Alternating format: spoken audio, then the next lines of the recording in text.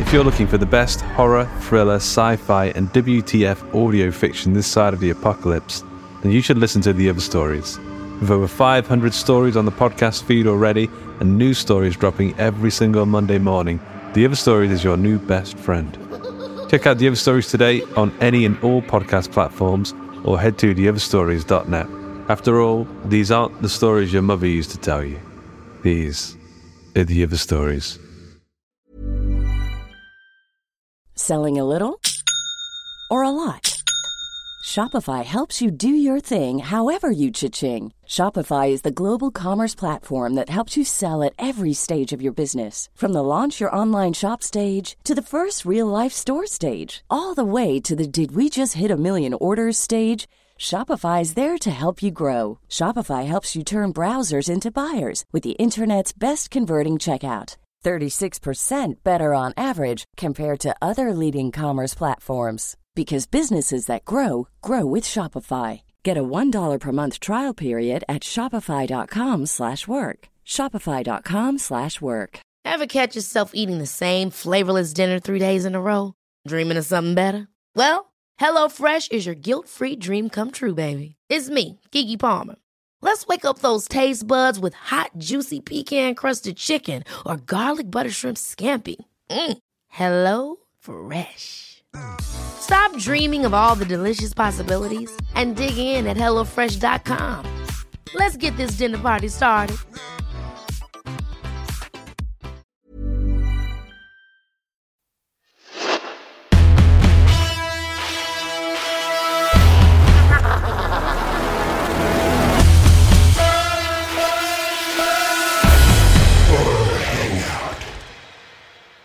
Welcome to the Horror Hangout, a podcast where two bearded film fans watch the best and worst movies of all time, horror movies, keep forgetting that important word, and talk about them. My name is Ben Errington, and I'm joined by co-host Mr. Andy Conduit Turner. Hello, Ben. And indeed, hello, everyone. Hello, everyone who was taking the time to listen to yet another episode of this old thing. What episode is it? 245. Oh, it's getting up there, isn't it? 245. Fast approaching episode 250. What are we going to do for episode 250? Disco?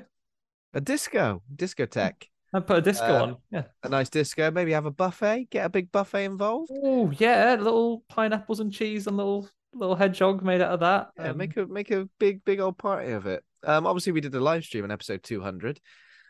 I don't know. Could we do something like that again? Could we do? There have been times where we talked about when we were living in closer proximity, doing a 24-hour movie marathon, which I think I'd still definitely like to try and do it. Yeah, we should do that. We should do that. We should get together. I mean, it would be madness to do it that weekend. The three of us are together in November for Thought Bubble, right? But we are going to have to work an entire day at a comic convention. No. First, so it'd be really difficult to be watching a film at the same time as that.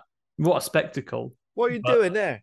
What are you doing there? What are you watching down there? I'm just watching a Serbian film. Just got it on. Yeah, I'm just watching Howling 2. Your sister is a werewolf / streamer bitch. Oh yeah. what should we do? Do we watch like 24 hours worth of films we've seen before? 24 hours worth of brand new films? Like this is a madness. We should do that. But yeah, we'll have to really plan that out.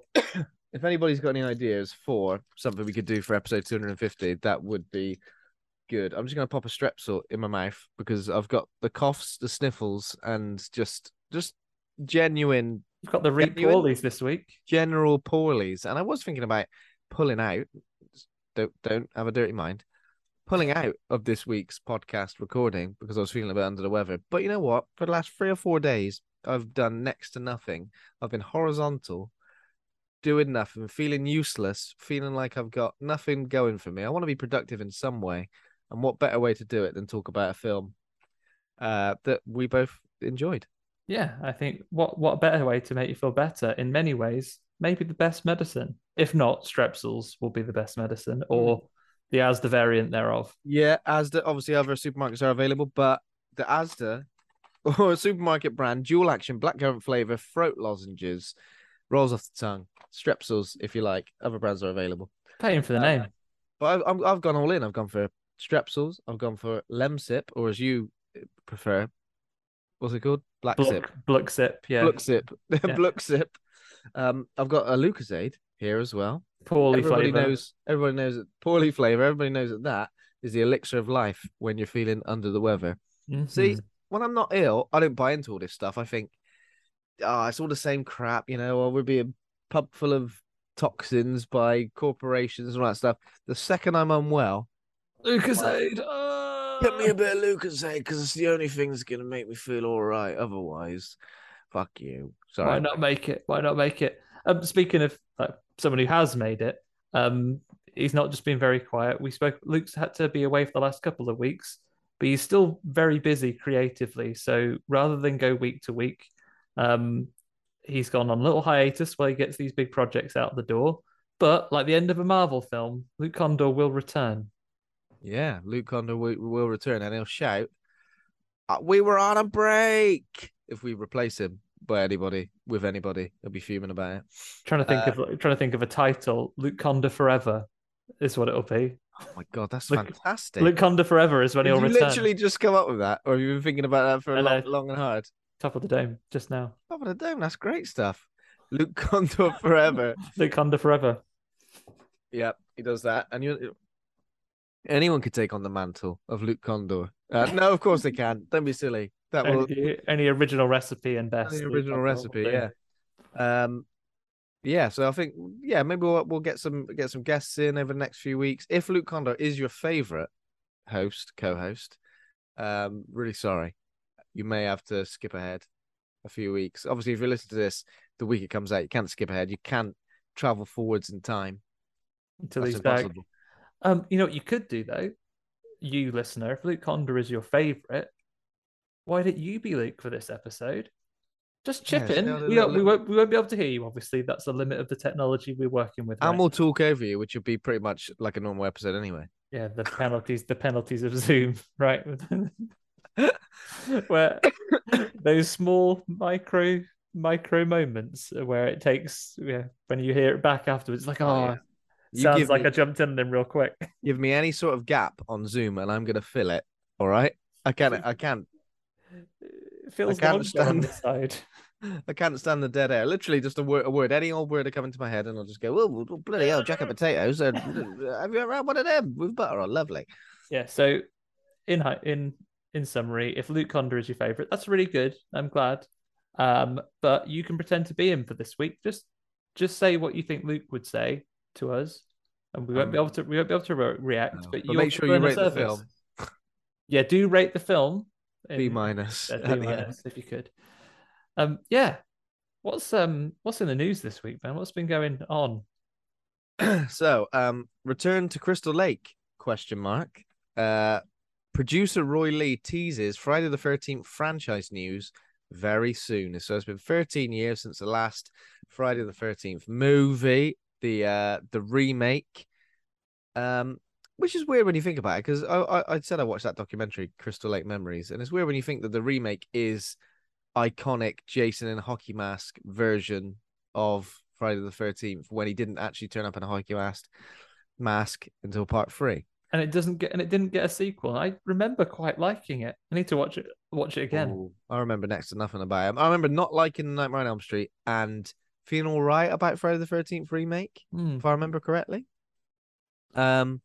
So Roy Lee says he was talking to Bloody Disgusting Boo Crew podcast. So he's produced things like The Ring, Poltergeist remakes, Blair Witch, and It. Obviously, newest versions of both. And he's the producer of Barbarian, the movie coming out in September, also at Fright Fest. He's indicated a return to Crystal Lake is imminent. There will be news by year's end. Interesting. Oh, interesting. And is the next Friday the 13th movie the 13th one that Jason's in, if you count Freddy versus Jason? Is that right? Interesting. Could they do anything about that? I don't know. Maybe just, who knows? I might be miscounting. It might be 12, in which case you've got some time to run up to it. But bloody loads. And the next piece of news, whereas I tried to stifle a sneeze. Keep talking about Friday the 13th for a second, Andy. I can indeed talk about Friday the 13th for a second. All of a sudden, feeling immense pressure as Ben's mentioned a particular topic I need to cover. Um, I think my favorite Friday the 13th, mocked by some, possibly is either the third one where they do some really over the top 3D stuff, or perhaps even Jason X. One day, I hope we get to cover those on the podcast. We've only done number one so far, Original Recipe, and he's back. Jason X would be a great film to do. Freddy versus Jason. Last time I watched it, I wasn't that into it, but yeah.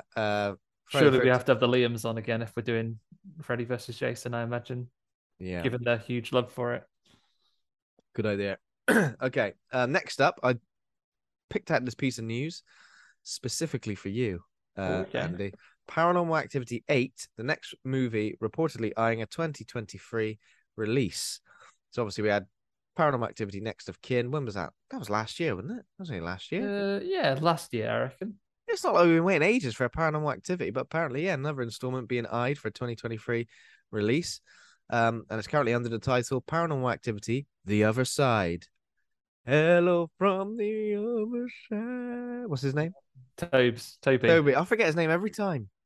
It's a good thing he's not a friend of mine because I would forget his name. I'd definitely forget his birthday. Oh, that's what Facebook's for though nowadays, isn't it? Reminds you. That's true. That's the true. The main reason to keep. He posts a lot of crap though, Toby. He posts a lot of pro. Yeah, he's a wrong un. I reckon you'd be unfollowing Toby's posts pretty quickly. Unfriending or just unfollowing his posts? Unfollowing. I imagine. Yeah, I imagine like he's like a friend of the family, so you can't unfollow him because your mom will probably text you about it.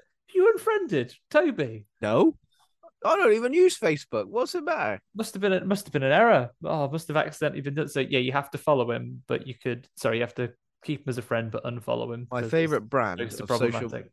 It's completely off topic. My favorite brand of social media gossip is when like there's been a celebrity breakup and it's confirmed by somebody looking on Twitter or Instagram and realizing that the two people have unfollowed each other. I feel like that is petty. It happens with like football transfer rumors as well. They'll go, "Oh, this player's rumored to join, and he's just followed a possible teammate." Oh, that's it, confirmed then. Done, dusted. Journalism is at the bottom of the barrel. Yeah. Oh, that's the same. You watch the news sometimes now. I've put the TV news on, and genuinely news articles are them talking about what's on Twitter this week. I don't know, sometimes we'll talk about things that are in the horror world that have been announced on Twitter or what have you, but I'm not a publicly funded organization that's paid to broadcast the news. It's true. It is true. Apologies for the cough. I'm going to try and catch as many as I can with the mute. If listening to somebody talk on a podcast while they cough and splutter turns you off, then I apologize. Yeah. But, also have some spare thought for Ben. The show must go on. He's here poorly. You want to be just me here. I'd say I'm in what I hope is at least the final third of this illness, because I feel considerably better than I did the last couple of days, but still, you don't realize how difficult it is until you have to like talk for 2 hours straight. Not straight. You're going to do some talking as well. Yeah, I'll cover some little bits. Well, we'll get us through, Ben, and also at least you haven't got to be too mean. We haven't got to talk too much about being horrible about this film because we both liked it. Have you got anything else in the news before we go on to what we've been watching? The only other thing I've got is there's a movie called Sick. We've got the first look at the new slasher movie from screenwriter Kevin Williamson, who obviously wrote Scream. I know what he did last summer. He loves all that stuff. The synopsis for Sick is, due to the pandemic, Parker and her best friend decide to quarantine at the family lake house alone. Or so they think. What could that possibly mean? And it's called Sick. So are we thinking about some sort of like cabin fever scenario? Because the sick isn't another person that's going to be there, is it? Like, it's not going to be that COVID's there. COVID personified, a man made of COVID turns up. Apparently this film's 83 minutes long as well, that's hitting the old sweet spot, apparently. Well, I don't know if that's a sweet spot. I think for me, I've got a sweet spot. 95 minutes. Yeah. 90 minutes. Sometimes I'm a bit like, hang on a minute, give me a little bit more. You sit and watch the credits just to try and get those extra few minutes past. 95 minutes, I feel like perfect. What's after 100 minutes? Don't be silly. I'm only joking, of course. Yeah. I like as a man who recently watched 7 hours of the Friday the 13th documentary, I can't. Runtime is no barrier. Runtime's no barrier for me, yeah. Except there's what are those like experimental films where they're like 24 hours long and yeah, not that. None of that. I got things to do. Yeah, so a short runtime isn't the guarantee of a good time either. Like I was saying about last week when I watched the original Crimes of the Future, that's less than an hour, but it's pedos wanking over each other's feet, which was a tough watch. Oh yeah, exactly. I mean, it doesn't matter. If anything, the runtime for that, the lower the better. You know, could have been shorter for me if I'm honest. Yeah. Yeah, you never get that time back. That's it in the news. Have you seen a little tiny bit of news, a little trailer that I wasn't aware of? Okay. Idris Elba's up to a few tricks. I was just watching. Yeah, we had a little bit of sort of benign dinner time TV on while we had our fit food just before we started recording today. And there's a trailer for a new Idris Elba film called Beast? Maybe. Yeah, it's about him on safari, and there's Horrible Lion. Yeah, I think we may have mentioned the trailer to that at some point previously, but yeah, I forgot about it until you just brought it up again. Idris Elba versus a lion. Yeah, Animal Attack. Looks like Horrible Lion as well. Yeah, he's got such a bad temper. Leave Idris alone. Leave Idris alone. Here we go. I found the synopsis here. It's out this month. It's out in a couple of weeks. A recently widowed man and his 2 teenage daughters travel to a game reserve in South Africa.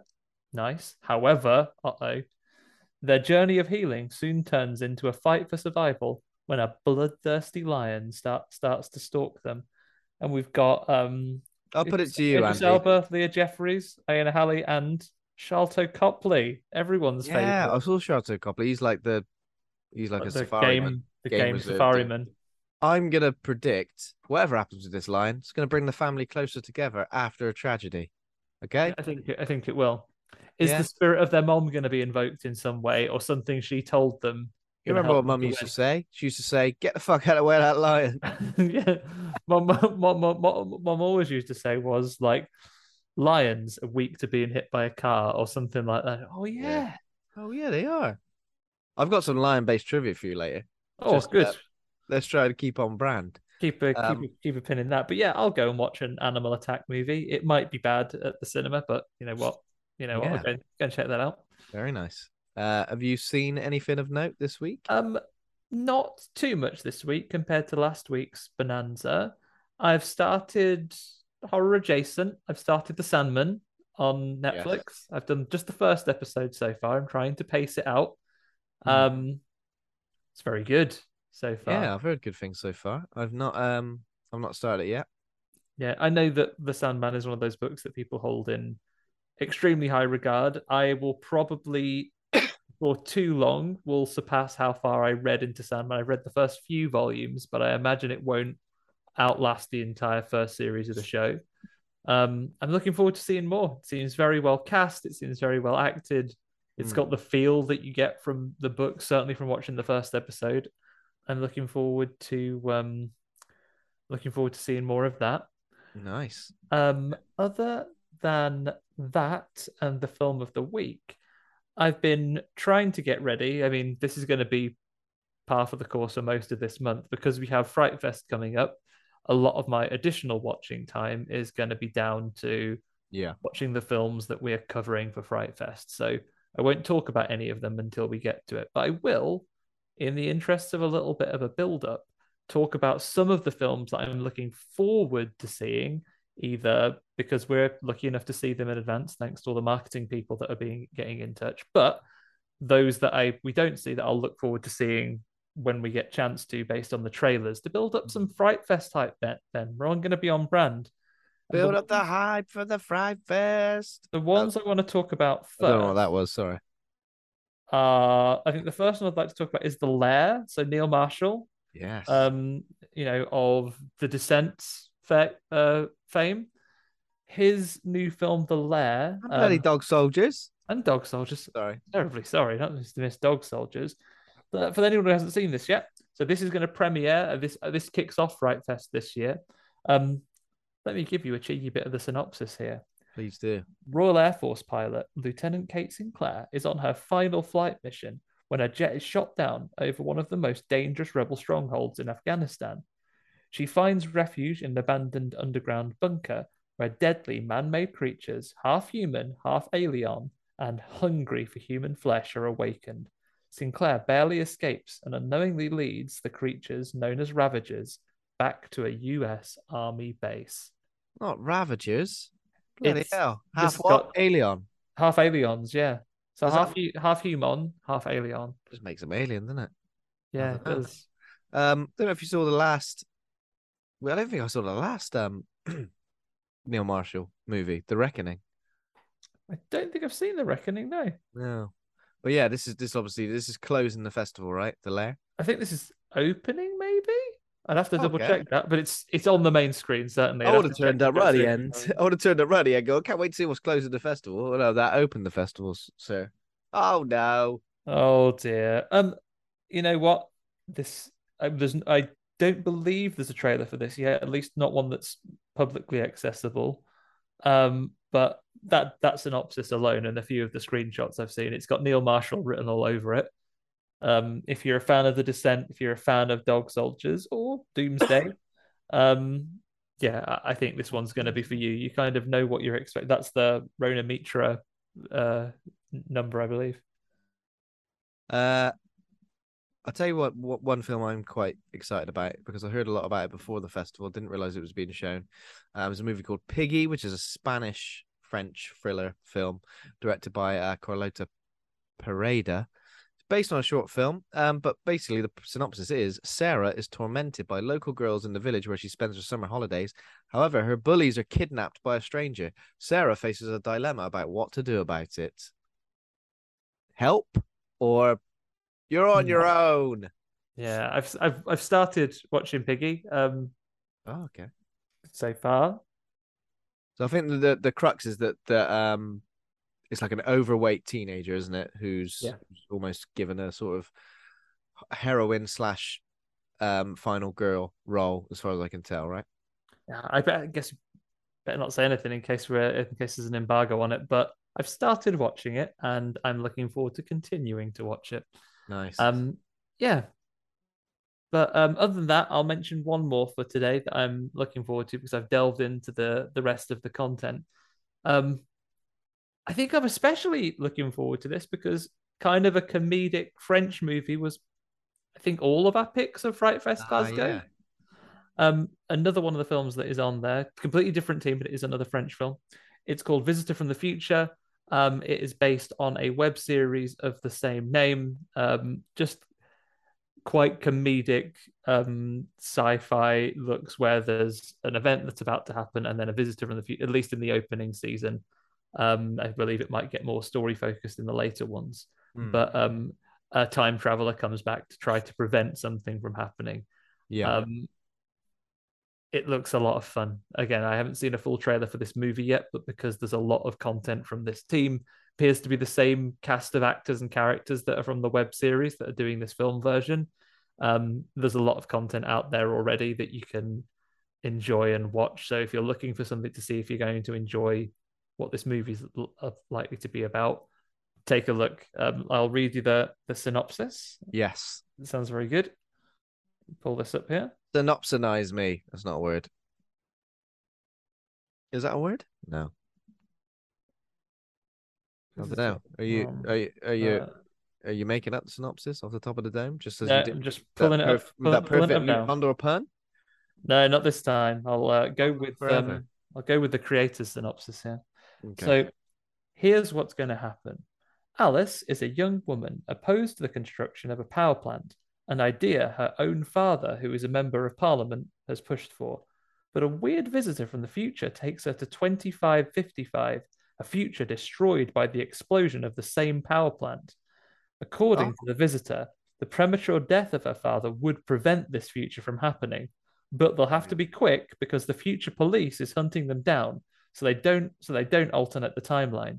Alice must achieve the impossible, save her world, and save her father. Save the world and save her father. Yeah. Jesus, that's a lot. Yeah. That's a lot. It sounds. I think that synopsis makes it maybe sound like quite a heavy drama. It looks like it's going to be a lot of fun. I can't wait to see this. Lovely stuff.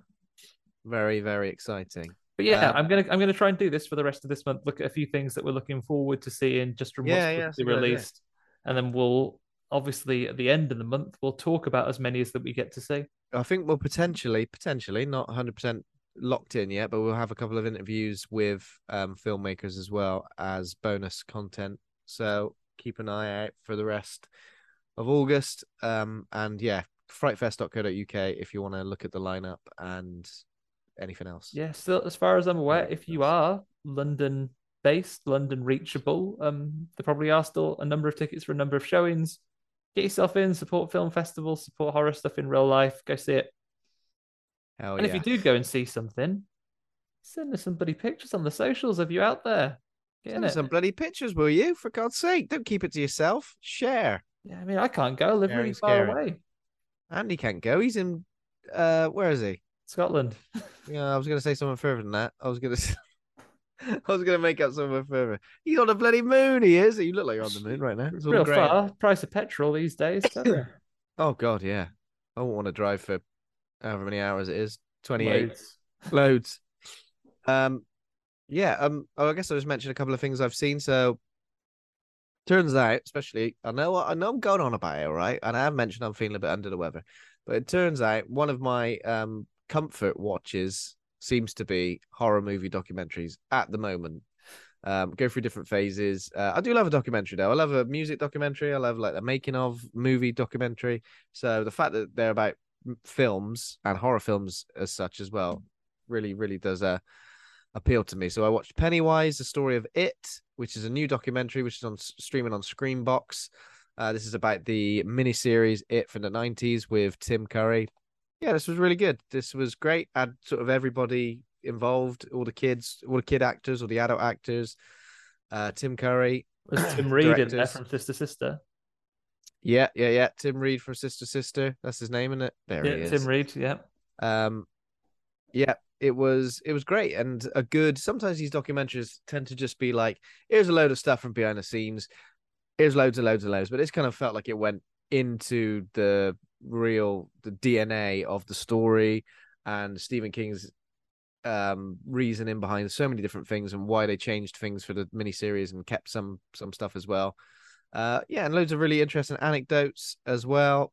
Yeah, I really recommend it. I think it's only on Screambox at the moment. It's the only place you can watch it. And then I also watched as a little dessert to this one, so a documentary. Which I don't know if it's by the same team actually, but it felt very similar. Unearthed and Untold: The Path to Pet Sematary. So making of the movie version of Pet Sematary, the 1989 version. Again, very, very well made, very interesting. Loads of stuff from behind the scenes, loads of stuff from the director Mary Lambert as well, who I don't think I've ever heard her speak about this film before. And as far as I was aware, she was quite elusive. I spoke to somebody who wrote a book based. Yes, isn't our Yeah, he joined us on the show. He joined you on an episode. Sequel Land. That's correct. The one. There we go. Off the top of the dome. So Jay Slayton, Jocelyn, who joined us for the Pet Sematary, 1 and 2 double bill episode that we did quite a while ago. He said that Mary Lambert was quite elusive and didn't really want to speak. So it was interesting to see her sort of take on everything. Again, the things that they changed from the book. And Stephen King, he was like apparently he's 20 minutes away from where Stephen King lived, so he's always on set, but not like in an imposing, controlling way. Almost like just on his way to the shops. Just on his way to the shops, mate. I'm just going down a local quick save. Does anybody want a 4-pack of kitchen roll and something else? I don't know. Some of those potato puffs that you used to get from shops like Quick Save. Yummy. Potato puffs. Delicious.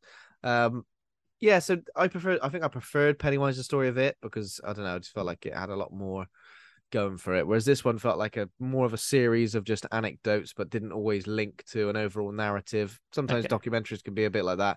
feels more like a retrospective rather than a sort of documentary with a lot more going for it. But yeah, I think I don't know if I've had my fill yet of horror movie documentaries, but I feel like I don't know what else there is out there. I'm sure there's tell you loads. what, Ben, I know you love a documentary, and I know when it's not a horror movie one, you love one about a crime or a bit of a scandal.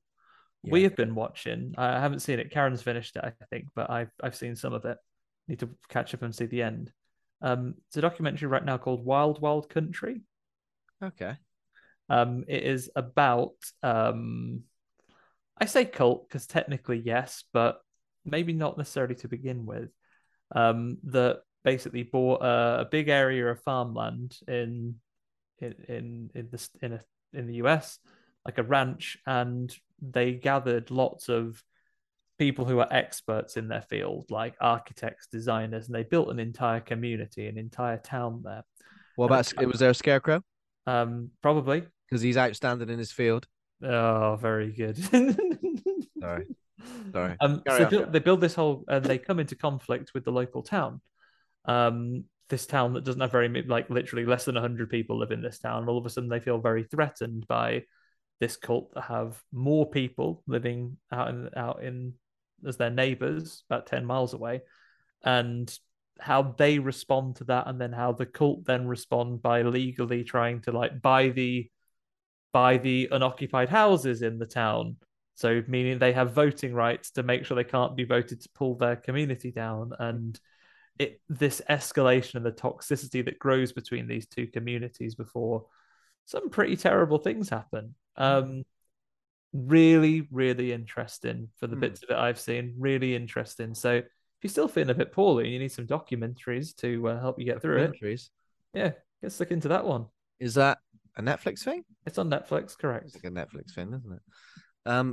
Yeah, and then apart from that, I also watched a movie called 13 Lives, which came out just a week gone. It's got Colin Farrell, Viggo Mortensen in it, and it's a retelling of the story of the Thailand soccer team who got stuck in that cave when it flooded. Yes. Real life scenario, obviously. And the absolute shit show. Well, I say shit show is not fair. What word am I thinking of? Where debacle. The unbelievable like scenario that ensued. Like, oh, people got stuck in a cave. Oh, get them out there, innit? But literally, like the worst possible scenario for someone to be involved in. So many people, hundreds of people, rescuers involved to try and get these kids out. And obviously, like in terms of the human spirit, is a really good story of survival, I guess, and determination. But yeah, I really enjoyed it. Obviously, you know the outcome of it, so it's kind of the tension, but it's still tense in places. And yeah, there was a moment where Colin Farrell gets called an old man, and it made me feel quite old. Oof, rough. Yeah. Oh, I might have to watch that because an incredible story. It feels like an episode of Thunderbirds. Yeah, it was directed by Ron Howard, and there is a documentary about it called The Rescue, which I never saw, but I think that only came out last year. But maybe it's worth watching that as well as a little amuse bouche. No, that's if you love a documentary, and you do, get stuck in. I think I just like a documentary because it's a different sort of view and experience, isn't it? I feel like with a movie like the movie we're covering today, it needs your full attention. You need to be in a scenario that kind of replicates the cinema in a way, to experience it at the best possible. Like you can't stick it on in the daytime. No, while you're doing other things. You've got documentary's perfect daytime watching as well. Documentary's perfect daytime watching. You can tell you what, I had a period of doing this recently. They're not all available on YouTube, but as we're talking about, as we produce a horror podcast here, I would argue, sorry, John Carpenter, master of horror, there is one piece of music that outdoes even you for tension and scares, and that is the music from 90s BBC documentary factual programming 999. Yeah. Oh my god, the scariest music of all. Music. I had a period of watching on YouTube some of the old 999 reconstructions. The music is terrifying, and YouTube is great for just discovering and just reliving. Just again, nice background documentary watch about when someone gets into a terrible situation and then someone saves them. Yeah, it's almost like Casualty, you know, when an episode of Casualty starts and you're like, what are they doing with that toaster? What are they doing wiggling around with that fork in a toaster? Stop it. Oh, don't clean your shotgun with that. Yeah, yeah. Clean your shotgun with the. Don't look down the barrel of the shotgun to see if you got all the dirt. Dust in there. I'll tell you what's another good documentary, In the Search of Darkness. There's 2 parts to it now as well. Oh God, what's that about? 80s horror. Oh, Iconic 80s horror at that. I have to get on that as well. Check through those. Lots of documentaries, but you were mentioning we almost had a lovely segue then before I spoiled it with 999. But speaking of a film that it would have been very good to watch at the cinema, you know what we both watched this week? What? We watched a new release on Disney Plus, at very least in this country. Star in Australia. Not sure what it's on in the US. I assume also Disney Plus. But we watched a film called Prey. We did watch a film called Prey. Brand new, fresh off the conveyor belt. I say conveyor belt, but you know. This is what? Predator, the 5th Predator movie? 6th Predator movie? Are we including Aliens versus Predator? Alien 1. Alien 1? Predator 1, Predator 2. Predators. Predators, AVP 1 and 2, The Predator. The Predator. 7. This is number 7, essentially. But a movie which works well as a sort of standalone scenario. Yes, it's a prequel. But yeah, let me just do the official wording of this. So Prey is a 2022 American science fiction horror film directed by Dan Trachtenberg, written by Patrick Asen, based on the Predator franchise. It's a 5th installment in the franchise and a prequel to the first 4 films. Okay, so Alien vs Predator is not officially as that, because why would you? The origin story of the Predator in the world where the Comanche, is that how you say that word? Comanche, yeah, nation, 300 years ago. Naru, a skilled female warrior, fights to protect her tribe against one of the first highly evolved predators to land on Earth.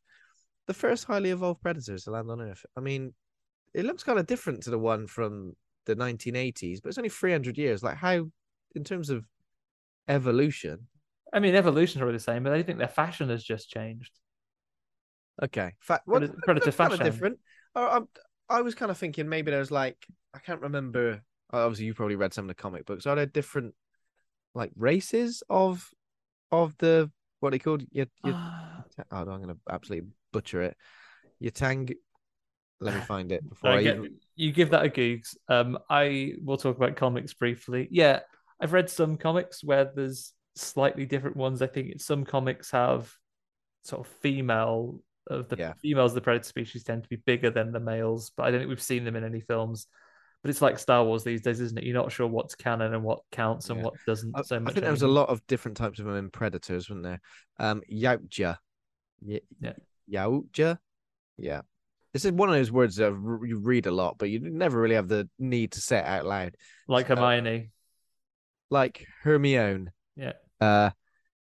Hishtku 10, which I think is maybe like a different version of it. Yeah, maybe. Yeah, but this version seemed like there was something a bit different, because I know we're gonna get into this, and I don't want to spoil anything at this point. We will be spoiling the movie, but spoiler klaxon. We'll do a synopsis of this movie. 100%. But you know what we needed, and I felt like this franchise really needed a predator who was a bastard. It needed that. A predator who was a bastard. None of this, oh, we both killed the same thing. Are we mates now? Yes. None of that. Not interested in that. Don't want that. Don't want Danny Glover being given an old gun at the end of Predator 2. I mean, that's kind of cool. I guess the Predator in Predator 2 was a bastard. It was the elders that gave Danny Glover the gun. Oh, no, of course, yeah. So the Predator in Predator 2 is a bastard. The Predator in Predator 1 is a bastard. But yeah, Alien versus Predator stuff. Obviously, it needs to make the Xenomorphs the villain, essentially, because in all these versus films, one of them is essentially the bad humans have got to kind of win at the end. But yeah, Predators are kind of the not as bad baddie in that. Whoever wins, we lose, said anyone who'd ever seen Aliens versus Predator as a film fan. So this has been in the works for a while. We've mentioned it quite a lot on the show. Anytime there's been news, probably as far back as when this film was announced, we probably talked about it on Horror News. And so far, it seems to be getting a hell of a lot of positive reviews. Although I have seen a handful of people saying, "Well, that was naff. I didn't get on with that at all that stuff." Yeah. Entitled to opinions, I guess. Has enough time passed to have a critical consensus yet? Good question. Thanks for guiding me so well. So it's a 7.3 on IMDb, a 3.7 on Letterboxd, 92% critic score on Rotten Tomatoes. Don't want to know I said it like that. Rotten Tomatoes. It's Lucy and Co. An official. 81 and an 81% audience score, so it's pretty high. Choice reviews from Letterboxd. Adam AB says Dan Trachtenberg has impressively resurrected the putrid corpse of the Predator franchise. Putrid. Tyler, that's 4 stars. Adam AB gave it. Tyler, just Tyler, one name, like Madonna. Ronaldo. Nice. Madonna, 3.5 stars. I love the fact that it took the Predators almost 300 years to recover from this ass whooping. Again, spoiler, but still pretty funny. And then Fran Hopfner, 3.5 stars. Something so flirty about the Predator growl. You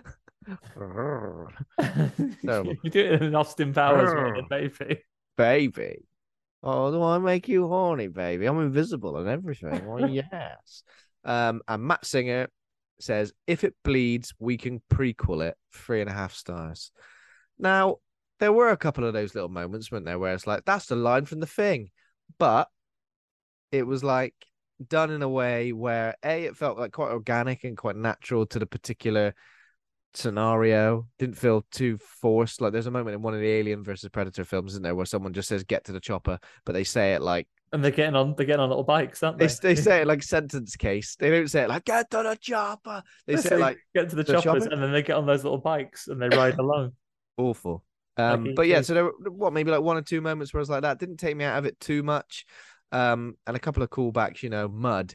That's things from perhaps the Predator franchise that you don't realize are so key to some of these characters and scenarios. Mud, I never thought about it so much, but as soon as Mud was involved, I was like, right, this feels like a Predator movie now.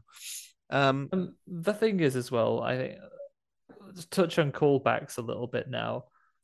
I absolutely love a callback to something, but there is such a fine line with doing them. The same as referencing things that you love or things that your influences are. Resident Evil things can be a big culprit of doing it the wrong way. I've read stories that have done it. I've seen comics that have done it. I've seen films that have done it. You can reference a thing, but and it's nice to do it. And it can be a line or it can be a visual or an Easter egg or things and they are a little delightful thing for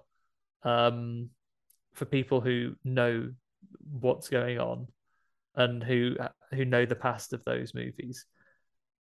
And then for me, it goes too far, and this is why I didn't get on with, despite it being very much something I should have enjoyed. I think I mentioned this on the show before, why I don't get on with things like Ready Player One, because I found the referencing too much like a sledgehammer. Reading the book, and it was like much like playing Defender on my Atari 2600, where you control the ship by flying. I'm like, yeah, I fucking got it. I got it ages ago. Just say it's like playing Defender. Just say it's just like playing this game. Oh, yeah. Because either people who do get it have already got it, and people who aren't going to get it don't fucking care. So just get on and do it. And I think get on with this bloody book, will you? You could criticize even the subtle nods you get here. Like we get if it bleeds, we can kill it. Bit of writing, which you could say is on the nose.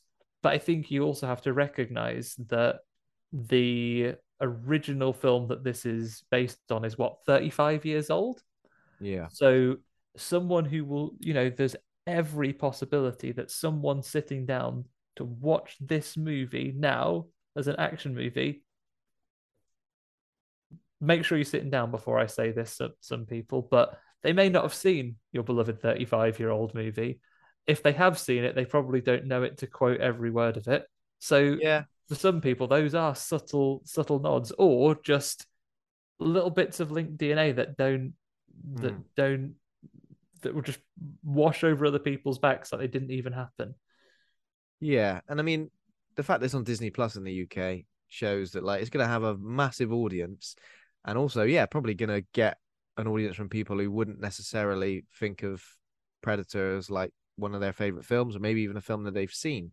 So it's going to get a different sort of audience as well. But I think it achieves exactly what it set out to do. There's when I read the synopsis, when I read everything about this movie, when I watched the trailer, I only watched one trailer. There were dozens of TV spots and stuff after that, but I didn't watch any of them. But I think it does exactly what it set out to do, okay? Which is create this sort of prequel environment 300 years in the past, which I think is a great time to set it, because they could have easily gone 10 years before the original Predator. This is what happened in the same rainforest, you know? Mm-hmm. No, it's kind of like the fact that we get this, because in terms of a culture as well, it's got so much going for it. I think I read somewhere that in terms of the Comanche language, it's the first like dubbed Comanche language in movies. I'm really sorry if I'm saying that incorrectly. In movie history, apparently. Like, yeah, I mean, what a great way to approach filmmaking, because I will tell you, I watched it in. My intention was that I was going to press play and watch it in the language that it defaulted to. It defaulted to, you get some Comanche at the beginning, and then it does revert to English for people like you and I that don't speak Comanche.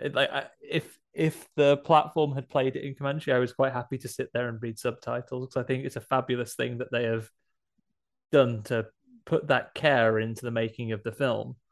And things have also gone. I saw things have also gone full circle as well. I saw someone had commented on Prey that the actor who plays the lead role, so Amber Midthunder. Amber Midthunder, her father is the voice of Nightwolf in the new Mortal Kombat games, and has fought the Predator when he was a guest character in Mortal Kombat 10. Oh my god, that's cool. That's very cool. Amber Midthunder, apparently she's a member of the Fort Peck Sioux tribe, which is a sort of, how do you describe it? It's a Fort Peck Indian reservation. It's like it's a First Nations. Yeah. So the fact is, look, they've not whitewashed this scenario. They've not gone, hey, let's get Scarlett Johansson in and play the main role of this Comanche warrior woman. They've literally gone and found somebody who fits the bill in terms of both culturally and she's very, very capable. I was reading something today, which was basically saying, listen, let's get Wolverine in the MCU. Let's get Amber Midthunder playing her. And I'm just like, look, if they're gonna do that, or they're gonna do X-23 or anything like that, what we've got here, I think, is a very able and believable. Like, again, the same old conversation came up again, which was going, a female character going up against a killing machine, and essentially not easily winning, but getting the best of him eventually. But the same old conversation seems to come up, and I'm like, hang on a minute. We lived in a world where Ripley exists, Sarah Connor exists, Lara Croft exists. These things have been done over and over and over and over again in so many different ways, in so many different prequels, sequels. It's just like, come on, we know now. And it seems arbitrary that the ones that people object to versus don't. That's true, and it seems like, people of color who are portrayed in a way like this, people again, it is a minority of people who do have a problem. But when a film like this comes out, which is so well made, and so satisfying, I guess, and as I mentioned at the top of just now, as I mentioned, does exactly what it set out to do, for there still to be these conversations being had, it is kind of frustrating. But hopefully that just adds to the star power of Amber Midthunder going forwards, and everybody involved as well. Because what I quite liked as well was that the rest of the Comanche warriors and the Comanche people weren't treated as just like fodder for this Predator to just off. in the times where they do face off with the Predator, they give as good as they get. Yeah, really, really capable. There's some fantastic action scenes in this. Yeah. In this movie, some really interesting stuff to go through. But yeah, I think fundamentally, what I wanted out of this movie was an an an interesting take on this. I wanted good, credible action. I wanted characters that I liked and wanted to spend time with and actually cared whether they survived or not. And for me, the only other bit of casting we haven't mentioned is the perfect way to get investment from me. Probably the second lead of the film is a dog. Yeah, a dog. And does the dog even have a name? An excellent dog actor. Sorry. Is the dog credited in? An excellent dog actor, and of course, just adds so much dynamic to each scene and the characters and everything like that. And such a capable duo these two are. Like the fact that they, in terms of problem solving, like some of the just some mind-blowingly inventive stuff on show here in terms of not just action set pieces, but I guess just like in terms of the script and the story and everything like that. And in terms of animal acting as well. Yeah, I'm just going to give you the dog's real name is Coco and her name is Sari. Look like a Coco. Yeah. Yeah. Not scared of bears. Not scared of bears. I was scared of that bear. That was the other bit of critique I saw. Some people say, "Oh, CGI on some of the animals was a bit ropey." My take on that is, so the CGI animals, there would have been certainly a snake, certainly a lion, and certainly a bear. Oh my!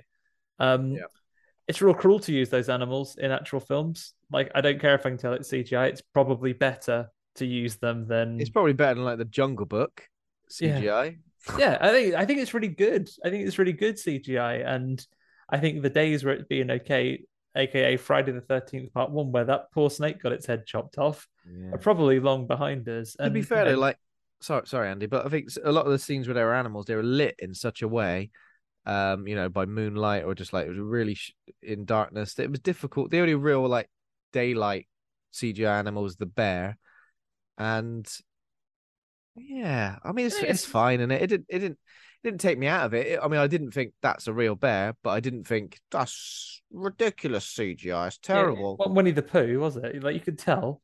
If Winnie the Pooh was coming at you, ready to kill you, with no trousers on, just a little red T-shirt, and the fact that he's in the public domain now, so you can write any story you want with Winnie the Pooh, but not the cartoon version. Not the cartoon version. No. He has to look like the book version. Sadly, that's. Yes, indeed. But yeah. So in terms of cast, Amber Midthunder, as you mentioned, is Naru, a young Comanche warrior who protects her tribe against the predator. Protects her tribe. Some of her tribe are downright rude and disrespectful to her, even though she proves time and time again that she's shit hot. Dakota Beavers, fantastic name, as Tabe, Naru's brother and a skilled hunter. Felt like I recognized. He's great. He's really good in this as well. I mean, we'll get into it, but yeah, a bit of an underwhelming end, possibly. I don't know. I will get into it. Dane DeLiegro is being credited as the Predator. Basketball player, obviously. Yeah, absolutely. Big tall man. Big tall man. Very different looking Predator, I think. So a lot taller and leaner than usual, it felt. And face wise, I don't know, felt a lot more. I would say a lot more alien. Felt a lot more insect-like than usually. He's very monster. That's a bloody horrible monster, that is. But something about this one, a bit more insect-like. And there was the head shape, the eye spacing felt different. I'm okay with that though, because people for example, xenomorphs, they kind of look all the same. Unless they look like latex. Yeah, but sexy latex aliens. But predators are meant to be from a species with a society and different tastes and so on as well. So actually, the items they have and how they look physically, I mean, I would at least hope so, that I look very little facially like Sophie Ellis-Bextor, you'd be able to tell us well apart. Murder on the dance floor. Yeah, But exactly. you've probably got similar level of singing skills to her. That's not no disrespect to her or bigging you up. Yeah, I mean, I wouldn't promise to have several top-selling UK singles. One of them I had to dance to at an old like retail job at the start of Forced. every shift. Yeah, Forced to dance to. very demeaning. That's demeaning. But don't hold it against Sophie Ellis-Bextor. I'm pretty sure she wasn't signing off on that.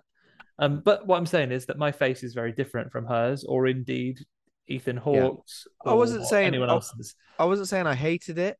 The only thing that maybe, because obviously it's CG, obviously it's CGI the face, and Predator from the original was practical.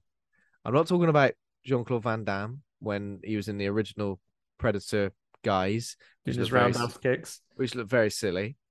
Obviously it was practical, and I don't know, it didn't completely take me out of it, but I don't know. I'm still imagining in my head. I wonder what a different version would look like with practical effects.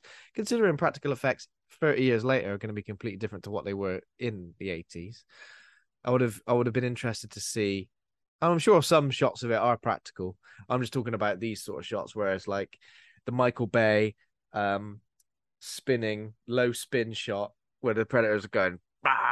Yeah, when he's having a shout. Oh, I'm bloody fuming. I like the fact that he kind of kept a mask on and pretty much wanted to keep the mask on all the time. Got knocked off. Oh, the mask's gone now. No, he wants it back on. I quite like that. You would do that though if you had a mask, because I think that's maybe the failing of the other ones, like in the other Predator movies. Oh well, that's gone. Yeah, that's bust. That's bust. Yeah, that's screwed. But yeah, very like inventive. And yeah, but basically in terms of the rest of the cast, it looks like they're all genuinely from the correct culture to portray Comanche warriors in this movie, which is good, because they could have taken it a completely different way, and I'm sure there would have been some form of upset and outrage.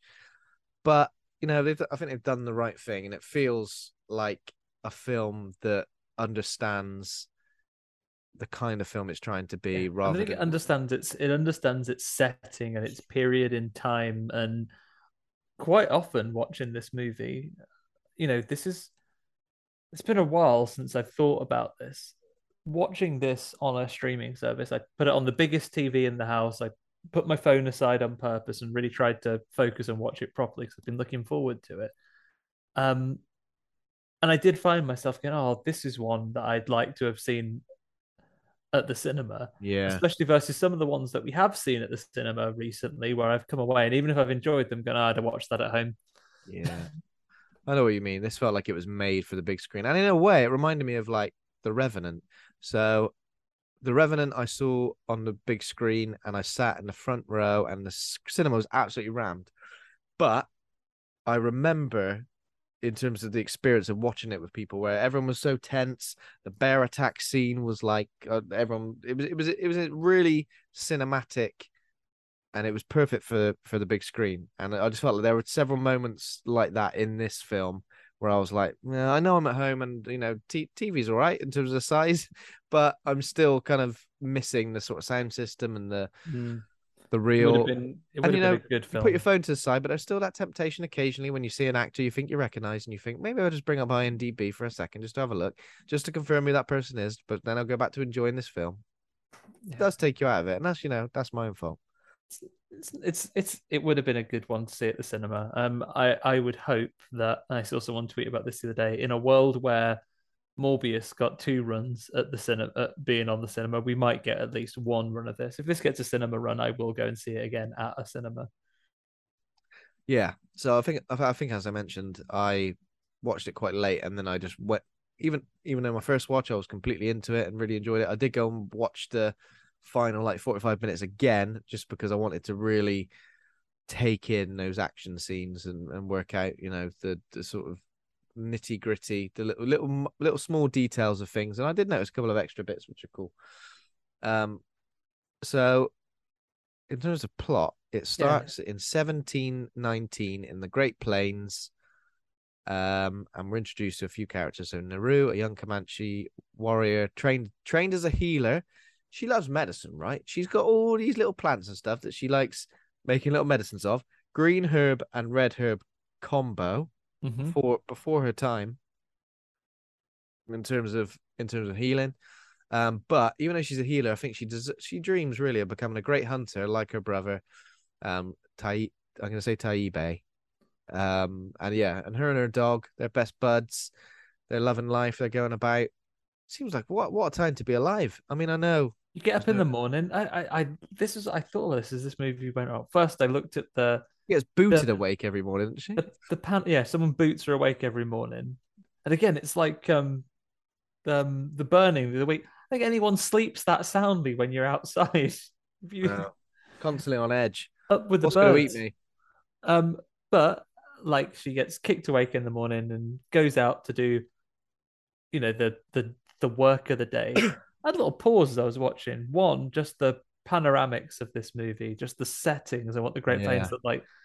I paused, and obviously they must have filmed this in a real place, but I just paused and thought, bloody hell, America was lovely, wasn't it? Like, before we spoiled it by putting stuff all over it, wasn't it nice? There was loads of good. There was an amazing, unspoiled bit of country. And then look at those people living in a cost of living crisis right now. And I think these guys are just out there. They're just doing their bit every day. You go and dig up some sweet potatoes that she was doing. Then you go and do some hunting. Sweet potatoes. It's lovely if you don't know any different. They ain't stressed about that stuff. No. I'd be shit at it. I'm crap at camping. But they got other things to be stressed about, though, including. They got to worry about if they are, if they've got their food all dug up, what she's doing, or if you're good enough at wazzing that axe and she goes to have a little bit of a practice after she's done her jobs. Absolutely, quality at wazzing axe.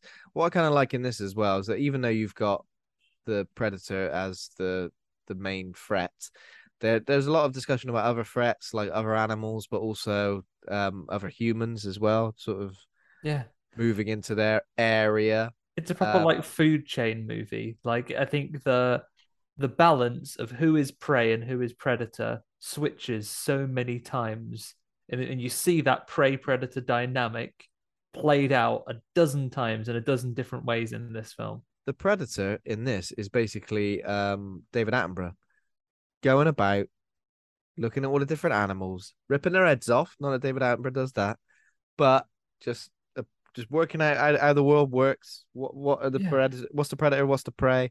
What are these animals about? What makes them tick? He's probably just doing. He's probably reporting back up to his big predator spaceship. Like, now you see here as I walk into the jungle, and I tear this fucking snake's head off tonight. And it don't do that. Too late. No, you've ruined it. You're not. Obviously, this is before David Attenborough in the history of the Earth would be born and teach documentary filmmakers about not tearing the heads off. 1719. I mean, he wouldn't be. He was born not long after that. Oh, he's pretty old. He is pretty old, yeah. But yeah, so that's obviously good. But also, what else are you gonna say there? I've kind of lost it. Oh yeah, the other thing is another good thing that I kind of wanted from a Predator movie was the Predator to be invisible most of the time, pretty much at all time. If you got the Predator stealth camouflage available to you, please use it. If it was wasteful to not use it on an alien planet, you don't know what's knocking about. A bear, a snake, a Comanche warrior woman who's going to kill you. And as I mentioned it before as well, a predator who is a bastard. So, I don't know. Obviously, a predator's got like a code, like a code of ethics, in terms of doesn't just go around mindlessly killing things. It only kills things that he perceives as a threat. It likes hunting and tracking, but it doesn't like just murdering unnecessarily people who are, I guess, innocent in a way. I don't know, who aren't a threat, or it's not. Yeah, it's not sporting, I guess. I like that. To get them. But let me put this to you: imagine a predator, a rogue predator, gone apeshit. He's gone down onto planet Earth, and even though the elders have told him, listen, here's our code of ethics, he's gone, shut up. And he's gone around mugging people off left, right, and center, murdering people. Just imagine it. Terrifying. Then would he get loads of other predators come and like arrest him, put him into predator jail? Yeah, possibly. If you want to play that game, off as a tangent, but this is a proper like Dark Horse Comics presents moment. But I'd go and see, Vincent Diesel in Riddick versus Predator.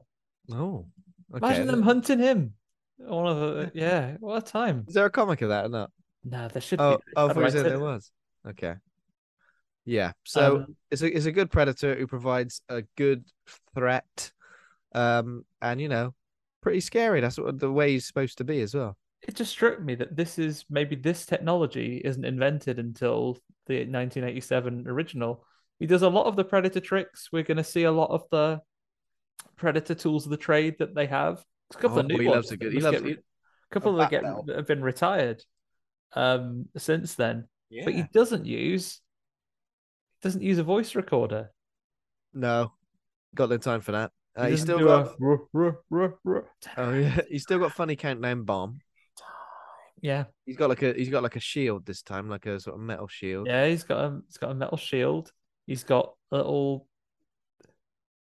His cannon seems to have come along. It's not just like a big blue orb, like it is in the modern films. It's kind of like physical bullets, like little spikes. Yeah, like a little bolt gun, something Yeah, like that. and they fire like homing spikes. Yeah, that's pretty good. We'll cover all these gadgets as they come up. I should also say on this occasion I try to replicate the cinema new film experience by not taking notes like I would for a film I watch at home normally. So perhaps not going to hit the kind of detail that we hit on a normal episode, but we'll go through it. So yeah, Naru is practicing throwing her axe because she wants to go on a hunt and prove herself as a hunter.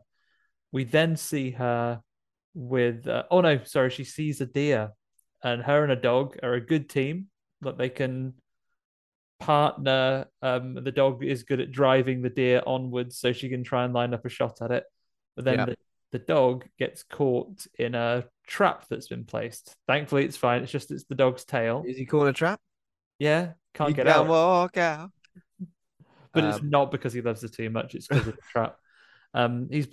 The dog's been snipped in a trap by the tail, so thankfully not too injured. She gets the dog out, heals the wounds with some of her medicinal herbs. Yep, Resident Evil herbs. Yeah, put some green herb on it, and the dog is better after it falls into one of Chekhov's traps. Do you remember what makes the deer alert to their presence as well? Oh no, what is it? I don't remember. It's like a sort of a rumbling of thunder, but I think it's the Predator spacecraft. That's right. Appearing in the sky. Because she sees on a lovely vista, like kind of the Predator ship entering the atmosphere. Yeah. Doesn't she say it's like the Thunderbird as well, which is not the Thunderbird from Thunderbirds Are Go? Like a legendary North American bird, yeah. Yeah. So she says it's pretty much that. Yeah. So she tells her brother about this, and he gives her a bit of jip, but actually, of all the characters that we see, he is not as dismissive of his sister's desire to start hunting and prove herself as a hunter as he tells her it's difficult. He says it's not mission difficult. He goes through and but he doesn't dismiss her and try and discourage her from doing it. He says you want to be sure that you're ready. They seem to have a good relationship. He starts telling a story about how when a story from one of his hunting days, and she's just some pretend being asleep. But he proves he is really good because in all this time she was lining up her shot to shoot a bird out of the air. He kind of just like whizzes an arrow off and gets it. And again, I was waiting for it to circle back. Oh, it's miles in the air. That wasn't. You got it. Amazing. Cheating, isn't it? Yeah, she does give him some jip and say, "Yeah, I was waiting for it to come back. Now you've got to go and swim and get it." Yeah. So then there's like a part of this was I was a bit unsure about this because we're understood that there's a cougar attacks one of the tribe's hunters, and then they all go off to kind of like try and find the person. Yeah, he's missing in the woods. But I feel like you don't really see this sort of come to pass. It's almost like it's just, oh, this happened, now we're going to go and do it. It's almost like needed a moment to sort of establish that. Yeah, I guess it kind of it's like the moment where like it's an interruption because there's a quiet moment where Naru is with, I assume it's her mom, right? Or not just like an elder that is the healer. Yeah. She is teaching her about medicinal herbs and says, "Oh, you need to get some more of this particular herb." And she's out gathering it The when blue one's for poison. yeah, blue one's poison, green is for healing, and then the red, or in this case, the orange. Well, actually, no. Red is for making anything else more potent, and orange is for making your blood all chilly. Remember that; that'll be important. Yeah. Blood chili herb is really good, Yeah. especially coming up against a villain who Who hunts sees heat? sees heat, mate. Yeah. So she's gathering up some of that, and then they just kind of, it's like an episode of Fireman Sam. The alarm bell has rung, and there's been an emergency. Oh, sweet. Hiring for your small business? If you're not looking for professionals on LinkedIn, you're looking in the wrong place. That's like looking for your car keys in a fish tank. LinkedIn helps you hire professionals you can't find anywhere else, even those who aren't actively searching for a new job but might be open to the perfect role. In a given month, over 70% of LinkedIn users don't even visit other leading job sites. So start looking in the right place. With LinkedIn, you can hire professionals like a professional. Post your free job on linkedin.com/achieve today.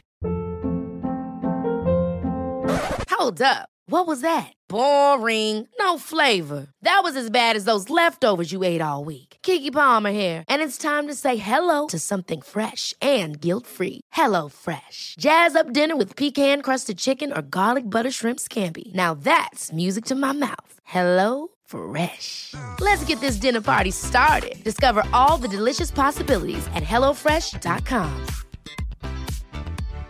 Hey, Dave. Yeah, Randy. Since we founded Bombas, we've always said our socks, underwear, and T-shirts are super soft. Any new ideas? Maybe sublimely soft. Or disgustingly cozy. Wait, what? I got it. Bombas. Absurdly comfortable essentials for yourself and for those facing homelessness. Because one purchased equals one donated. Wow, did we just write an ad?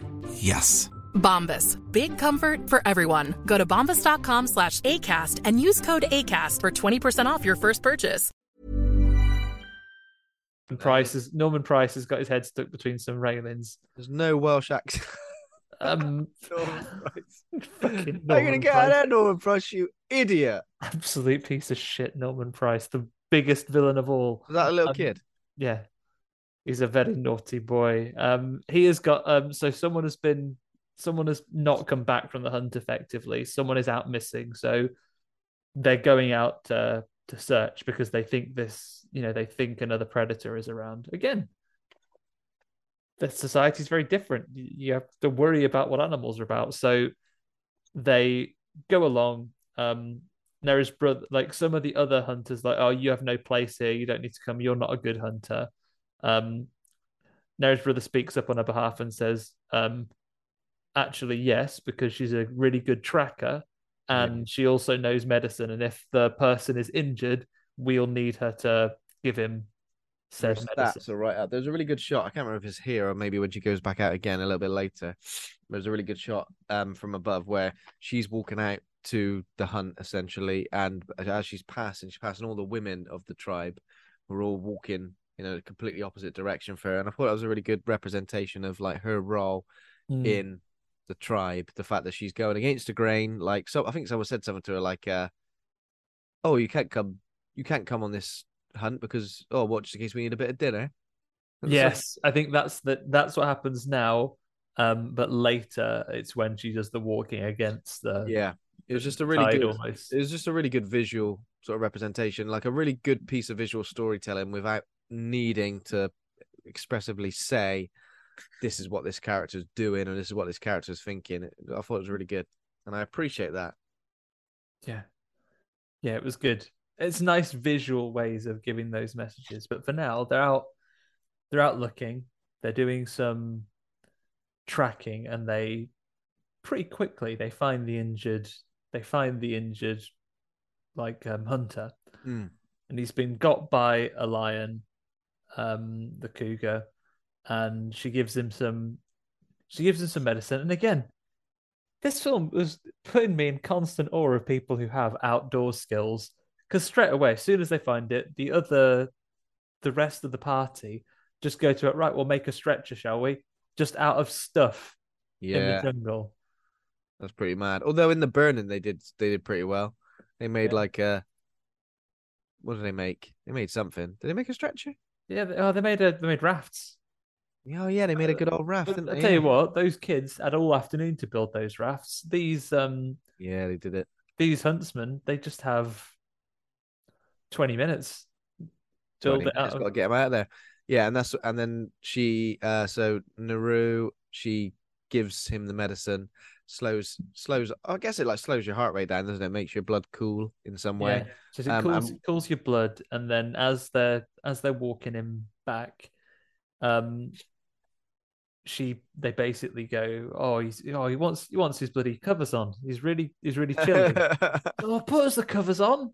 Put us the covers on. I'm absolutely frizzing. And then someone goes to put the covers on. She says, no, don't put the covers on him. He goes, oh, what do you know? So, well, do you want him to be comfortable or do you want him to be dead?